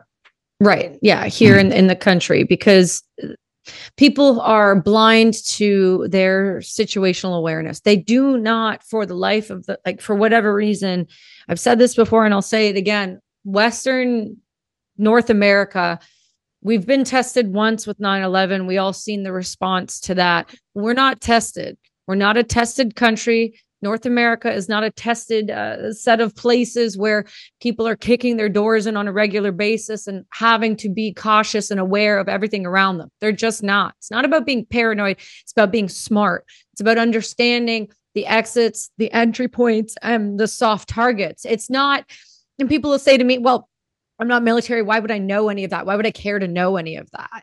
When I go to Mexico, why do I care where I go? The cartel's not going to bother me. When I go to Africa, why do I care? You should goddamn well care, because there are people on this face of this earth, just because terrorism, I'm doing quotes, is over. Again, quotes. It's not over. It's just in a rebuild phase. It's happening in Africa all over Africa. It's happening in Afghanistan. Now that the Chinese are in, it's just getting highly funded. All of these things are still happening. Just because governments say that terrorism is over and that the threat is not there, that doesn't mean it's not happening. And if you're a Western person and you're traveling in any of these vulnerable countries and you're staying in any of these locations that are soft targets that can see you moving in and out whenever they want, you damn well better have an exit strategy. Just something, anything. Yeah.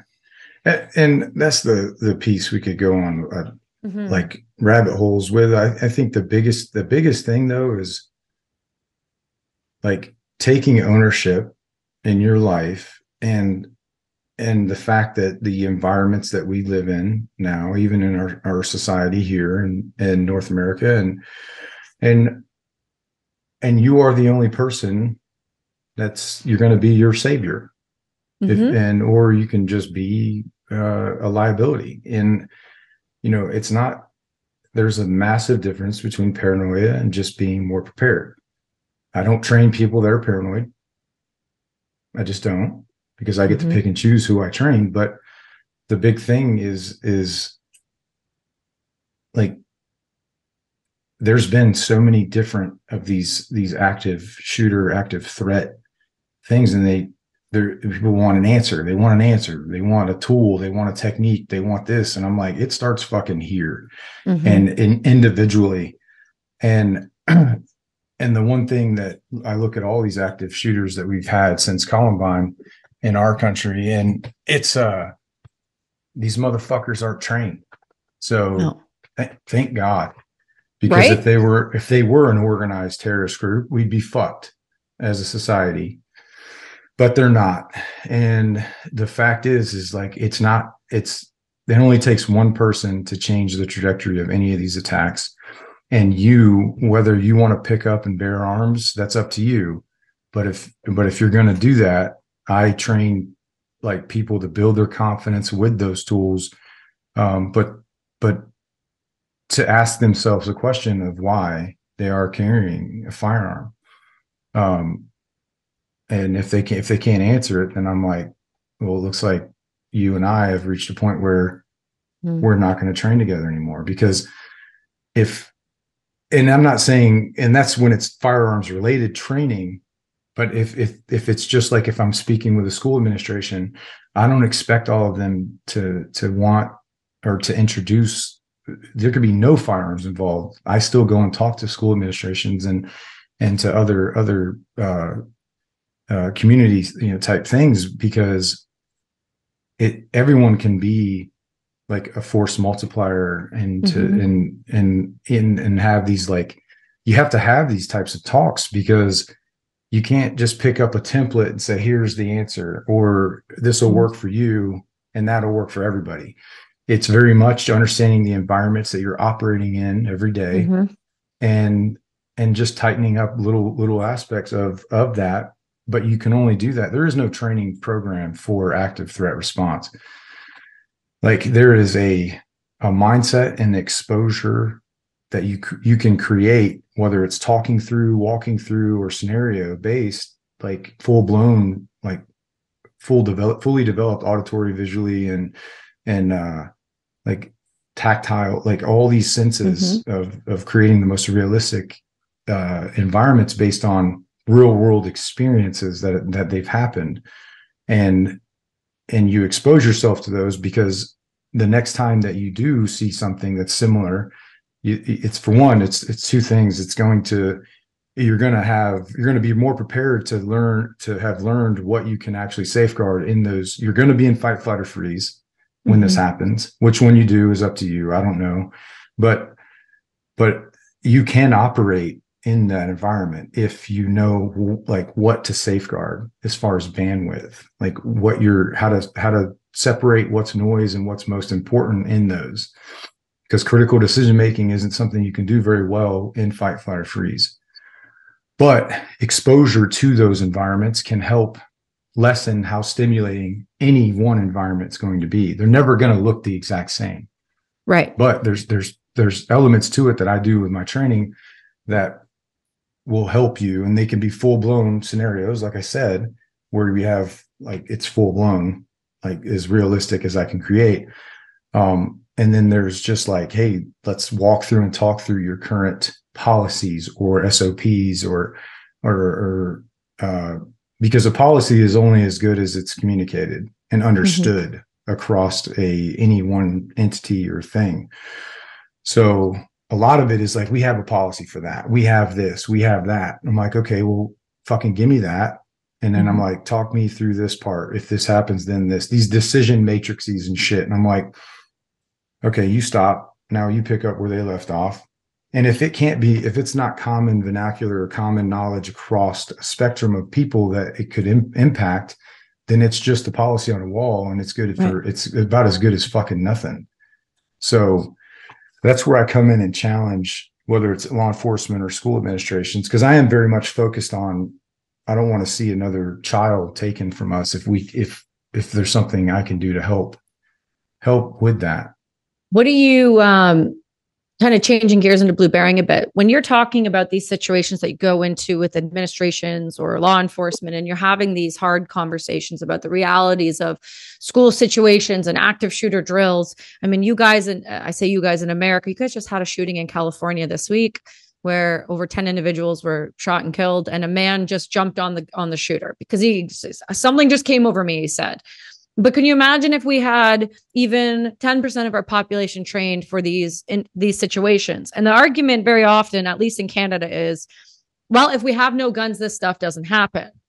Well, that's not true, right? Because in Canada, a couple months ago, we had 2 individuals go province to province with a knife, killing over 15 individuals at close range, obviously with a knife, which is a horrific way to go. My point is, you do not need a gun. A real gun. You could use an airsoft gun. You could use a knife. You could use a bomb. It does not matter. If somebody wants to inflict damage, they will find a way to inflict damage. Canada's argument is, take the guns. This stuff doesn't happen, which we know is not true, because the majority of guns that have been taken off the streets in Canada as of recently have all been black market guns, and they have not been with a single registered gun owner.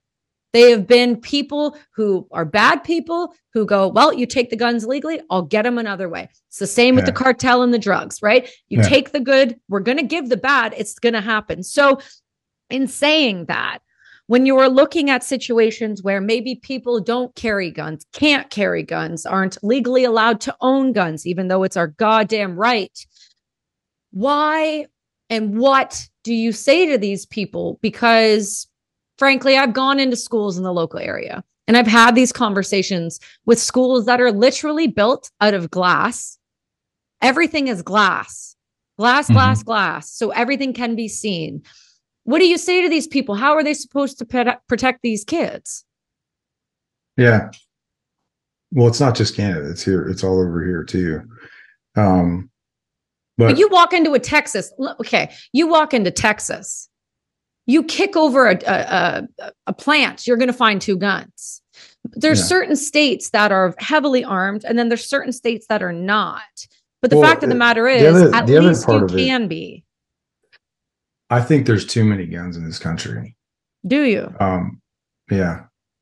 Interesting. And it's I also think there's too many law enforcement. Oh, okay. I want to pull that apart.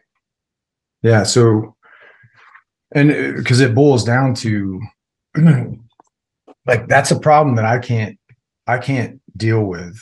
Right? I can't not deal with, I can't do something about that. All I can do is train people to be confident, gun owning and carrying citizens, right? And law enforcement to account for every single shot they take, understanding what's in front of, at, and beyond your target.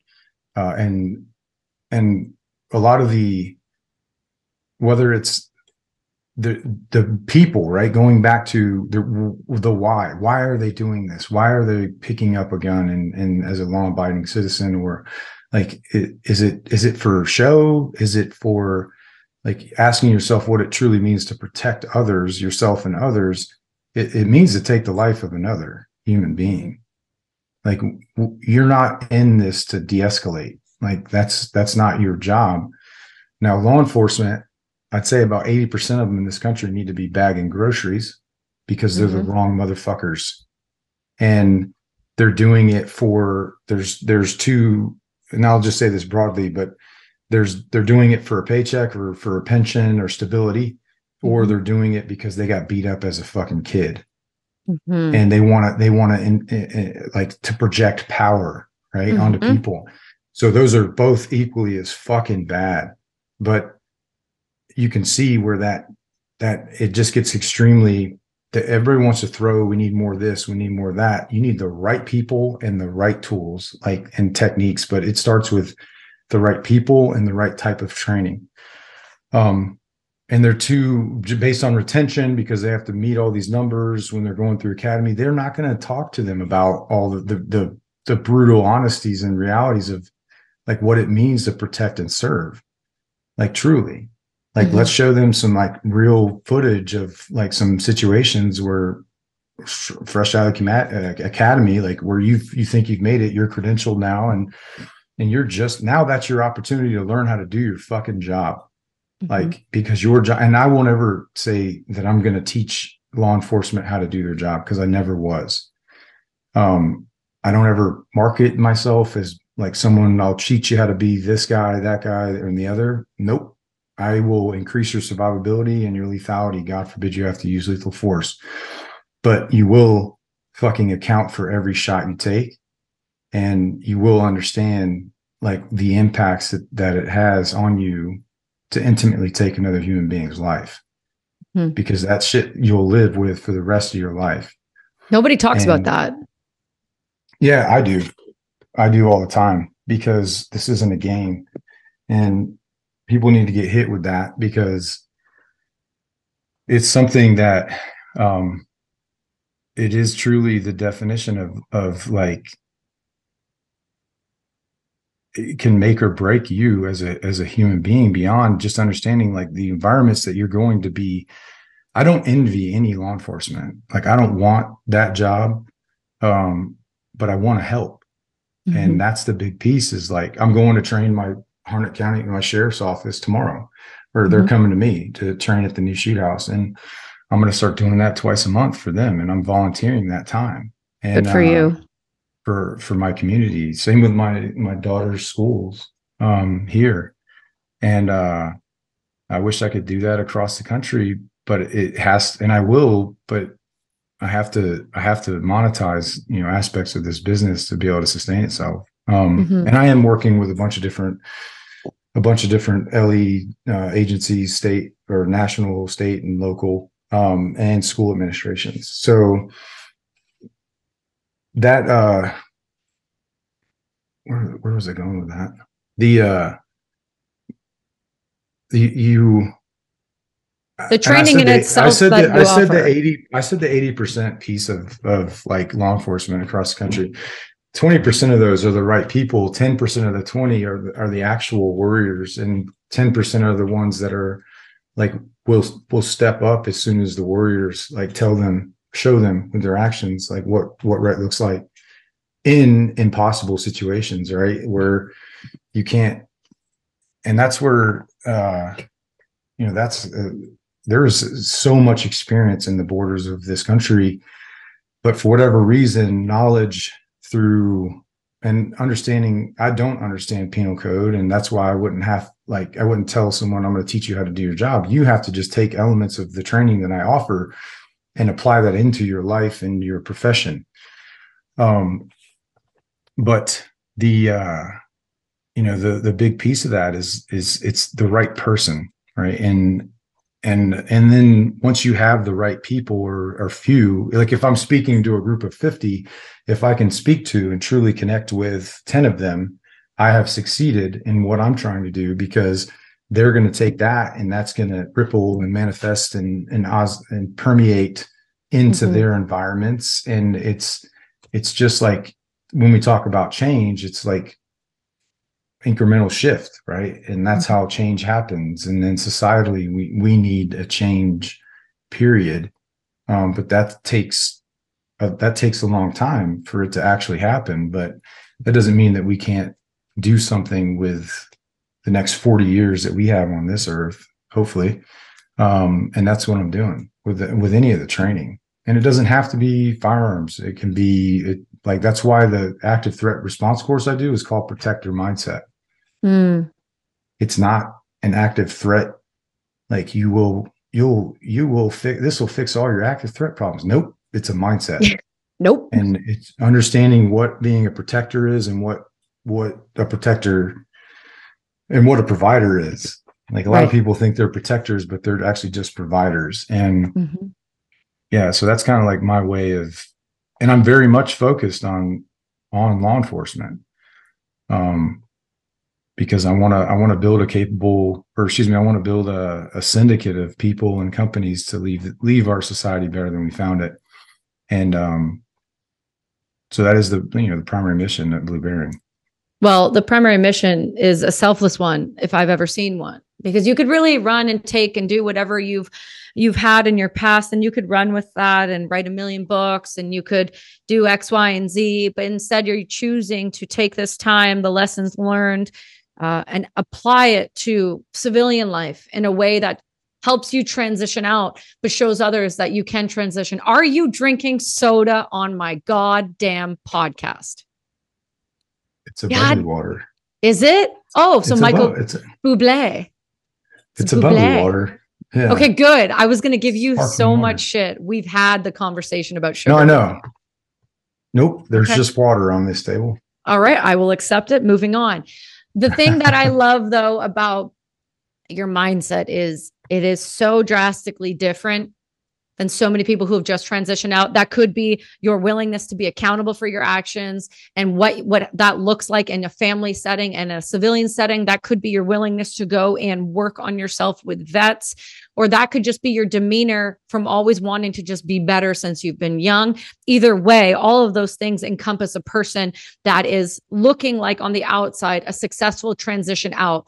That to me is an example that needs to be showed on a large scale, because transitioning out of the service is one of the most difficult things to do if you are not prepared or you don't know what you're falling into. And it could end up in a very difficult time for you and your family and everyone around you.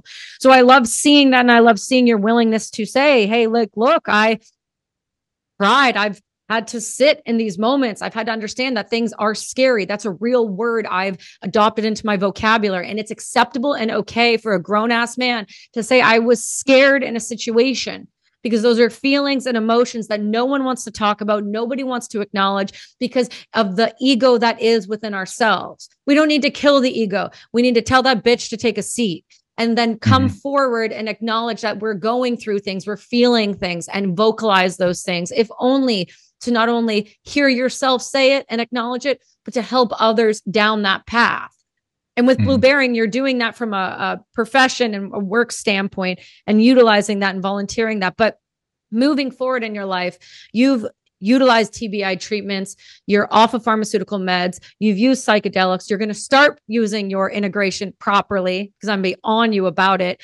But you have also really built a better relationship with your family unit. And before you go, I want to touch on that and your wife, because you cannot do this job successfully without a real, true partner beside you. And I'd love for you to kind of talk a little bit about her, if you don't mind. Yeah. I think there's two things I wanted to cover. So like the like trauma and mental health, like period, I think is, and I use this in a tactical kind of metaphor of like, if you and I go into a room, I go left, you go right, and some gnarly shit happens in that room, and we return to base, and then like you tell me, you're like, hey, Kyle, I don't know how I feel about something in that room. It could be a tactical thing. It could just be that statement, right? I'm not sure how I feel about that. And I tell you, well, that was a Tuesday. Like, get your shit back, or, redo your shit and like get ready to go back out. Like, I've missed an opportunity as a leader, as a peer, as a human, more importantly, to maybe not, you don't need an intervention every fucking time something comes up, but that's a data point where I could be like, And the big takeaway I've learned with any of this is it's about perspective. And I use the room as a way to break this down, because I can't, from that person's point of view, I can't be where his feet are, his shoes. And maybe he saw something, but if you peel back perspective to his perspective, how well they slept the night before, how much they prepared their mind, body, and spirit, and then their journey in life up to that moment in time, like all I can do is just say, all right, that's a data point where they've now said something. And if I were to say, it's a Tuesday, get your shit back on, I have shut that person down potentially from ever wanting to say something again, because it's not like institutionally or culturally accepted to bring it up. And it doesn't have to, on a surface, it doesn't have to be like, oh my God, I'm fucking losing my mind. And more than likely it won't. They'll just lose their fucking minds. And it'll probably be away from work, because we do a really good job of like ripping apart the tactical lessons learned and what you did wrong. But those are all in the process of all of those.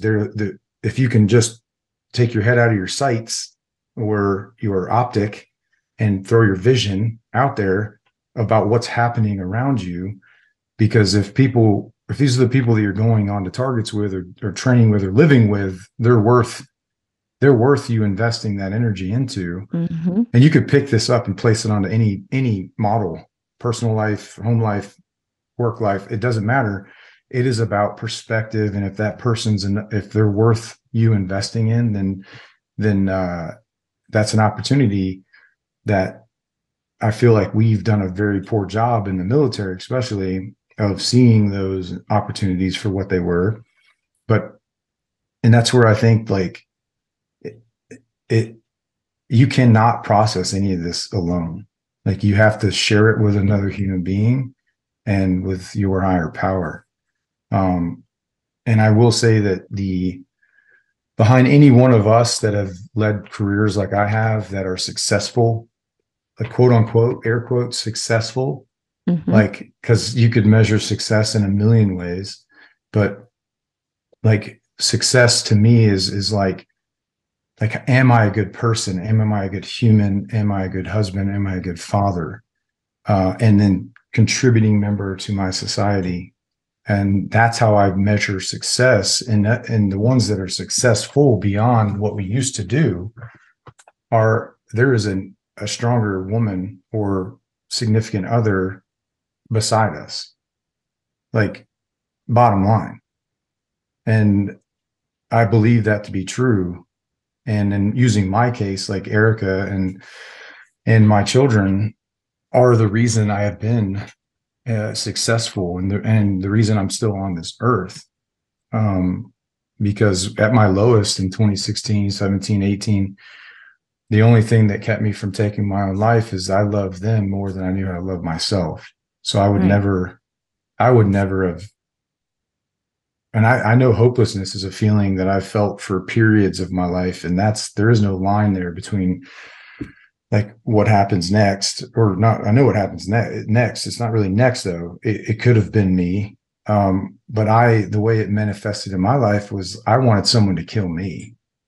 So my behavior outside of work or continuing to stay at work, like I needed to die on the battlefield, or I needed to die like wanting and just putting myself into just the most ridiculous of situations. And because I didn't know how to love myself, and, but I do now. And that is something that I'm working on every day, but I couldn't have ever gotten there if it wasn't for Erica and my children. And that's not me putting that onto them, because I may have done that at periods where I'm like, oh, I'm leaning on them to survive, to thrive. It's just really like honoring them and then never losing sight of that, like in my life moving forward, because like I wouldn't have any of this if it wasn't for them. Right. And any of this being like I measure success off of, right? Like being a good person, that's kept that, and with my relationship with God, like it's keeping me in the light on this path with the bearing that I've been shown. And that's why I love the fact that you sent me that. Oh, your buddy check bracelet. And I'm going to put it on for the show. Do you know how to do it? Never take it off. Ziploc. I'm pretty smart though. Are you? I'm going to watch you do it and see how smart you are. Oh shit, you got it. Do you know how many people I've had to open those for? Now pull really hard. Really hard. Use those muscles. You got them. I believe in you. There you go. Yeah. Do you make Look at Kyle. He's just going to snap it in half. Yeah, it gets on you. No, okay. Don't you worry. Listen, I can get it on bigger boys than you. We'll be all right. I promise. All the way. Keep it going. It's going. Now I'm going to take that ball, put it in your mouth and pull real tight. Oh, for those that are listening, you guys missed out. Oh, there it is. Oh, Kyle, that makes my heart happy. All right. Would your wife think of her necklace? She loves it. Does she? Yeah. Oh, you're so welcome. Listen, it's not about that's the thing about what I do.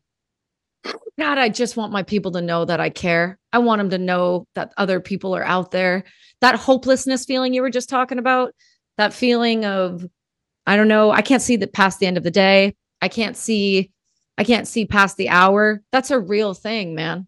That's a super real thing. Every level of the profession, every level of law enforcement, every level of military, whatever you want to call it, first responders, there's moments in our life, whether we like it or not, that stick with us. And that moment of hopelessness, when it shows up, I just don't want people to feel like they're ever alone again. And that's our way of doing it. That thing on your wrist, it's silly, it's small, it's something.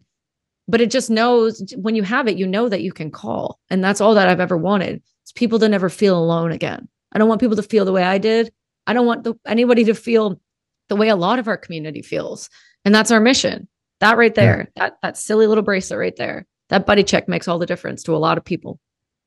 No, I think it's extremely admirable, and I support that 100%. I think, the big thing is like people are like, oh, well, how do we fix this problem of veteran suicide and this and that? I'm like, or law enforcement. And I'm like, you don't fix it for one. You just keep the other line open, right? Where, and paying attention to, like, if it walks like a duck, talks like a duck, it might just be a fucking duck. Yeah. And there's performance indications that you can build into your own, like, training or like work environment, to where, like, you can pattern analysis and develop, over time, paying attention to the human aspects and compassion. To lead is to be able to communicate and to have compassion to others. And you can't communicate without having compassion, and understanding how people learn, individually, and then having ways to hold each other accountable. And in our personal lives, I think it's like, I wasn't ready to receive certain messages through my life, but man, do I not reflect on those as being so profound now, and the people that did that presented them to me. So that, to me, the answer is this: like, I'm just going to say it early and often, and using myself as an example, being vulnerable and humble, and that's how I save lives. Like, where I'm able to talk about, the fear, the unraveling, and how, and using myself with humility, like using that as an example to hold myself accountable, but to help others say, hey man, like, it's okay if you're not okay. It's just, don't stay not okay for periods of time. You have others that can help you where things don't make sense. Like, you need to be able to share that with someone else. And like I said, with your higher power. And that's how you're not alone, because I've felt absolutely alone amongst the crowd over periods of my life. And I was never alone, but I couldn't see that for what it was. And for me, like, if something resonates with one person that I've said that maybe helps alter their path of taking their own life, then I've succeeded on my new mission, right, from God. And there's no way to quantify it. So I'm just going to say it and do it. and continue to do it. And some people aren't ready to receive those messages, but guess what? I still say it. And if they'll come back around, and I'll be here on the other side, you know? If anything, I think the thing that I appreciate the most out of this conversation is that part right there. The reason I say that is for almost 8 years now, I have been screaming at the top of my lungs about veteran suicide before we hit 44, before we were hitting 22. And my one response to when people would say, how is this product going to help our community? It's very simple. No one wants to talk. No one wants to pick up the phone. So if it's on you permanently and you can't take it off, or you choose not to take it off, you know, it's a small thing. I had this on a podcast this week. I had this conversation with Tiffany Hart, and it was very simple. I said, I am coming into the American community from an outsider's perspective. Remember how you just said, I can't stand in that guy's shoes in that room and see that perspective. I'm watching your community. I say your America's community of veterans and going, you have almost 50,000 active nonprofits for veterans in America to date. 50,000. All that needs to be done in order to fix the suicide crisis is for those people to start connecting with one another. You have these beautiful dots of people in every state that don't even know each other exist. You need to start connecting just like the brain does when it does psychedelics. Start connecting the dots. Let the synapses start firing. If you guys all really just utilize the potential of these organizations and had them all talking. And I've been saying this for years. I don't know if there needs to be an event in one location, one time a year, where all the heads of these massive organizations and egos get stripped away and we all sit down together and go, how are we going to do it? How? Because you're there. The tools are there. The groundwork is there. The communication needs to start. That's how you do it. Keep the lines open. Like you said, never shut the door. The door's never shut. And if you can take time and just talk to 2 extra people a day, just 2 or even 1, and you let that person or those 2 people know you can call. And if you can't get a hold of me, here's who you can call. But they need to know the resources are available. They're there. We just need to start all talking. No, I agree. Yeah. I agree. And it starts with individuals, and then those individuals connect the bigger dots. And then before you know it, we have a syndicate or a network of people and companies and nonprofits that can leave it better than we found it. And that is exactly what I'm doing, whether it's preparedness, firearms, tactical training, active threat response, or my mental health mindset, and like awareness, piece, that it's all happening at the same time for me. Like I will do things that are specific for one or the other, but they're all interconnected. Right. Like when you experience them with me, and I just wish that there was more people out there doing that, because it's like, why would I hang on to this experience that I've been given or shown, or put into these environments? The experiences that I've used, the things I've been shown, no one can take away from me. They're mine, but we have a generation of the most capable warriors that we've ever seen. And we're losing them, in the masses to suicide, and whether it's LE or MIL or first responders, period. And that's the part where it's on people like me and others that have the resume, right? To then hit people with the hard truths of everything. And I'm not trying to build a monopoly on any of this. I want us to leave this place better than we found it, because we don't have that much time left, on this earth. No, we don't. So, but I think I think we're doing it, and it's just let's just keep doing it. Community is key, my friend. Community is key. And you are a part of my community. And I've been so grateful to get to know you over the past little while. And thanks again to Mark Turner at Overwatch Foundation and all the work that you're doing with them to really, selflessly go and change lives, help people be prepared, hopefully save their own lives. But also help pull individuals out of situations that they should never have had to be in the first place. And I am grateful for not only your friendship, but your time and your willingness to be, the guy with the resume, but the vulnerable guy, the guy that's willing to talk about the stuff that's inside, not just the raw gunning and running and gunning. And I will always hold you to that level of standard. Now that I am in your life, I will make sure that you are doing the things, because you are a part of my community. You are somebody that I see moving forward that's going to continue to change lives. And hopefully not only this episode, but every other episode you do, because you will be back on, but every other thing that you touch, whether it's your family, whether it's those around you, whether it's those that you're training, I hope that you do see that you are a value add to the society. And thank you for not being a liability, but being an asset. No, thank you. And I appreciate you saying all that. And I believe that we can do a lot together. So yes, sir. We sure can. Let's just keep doing it.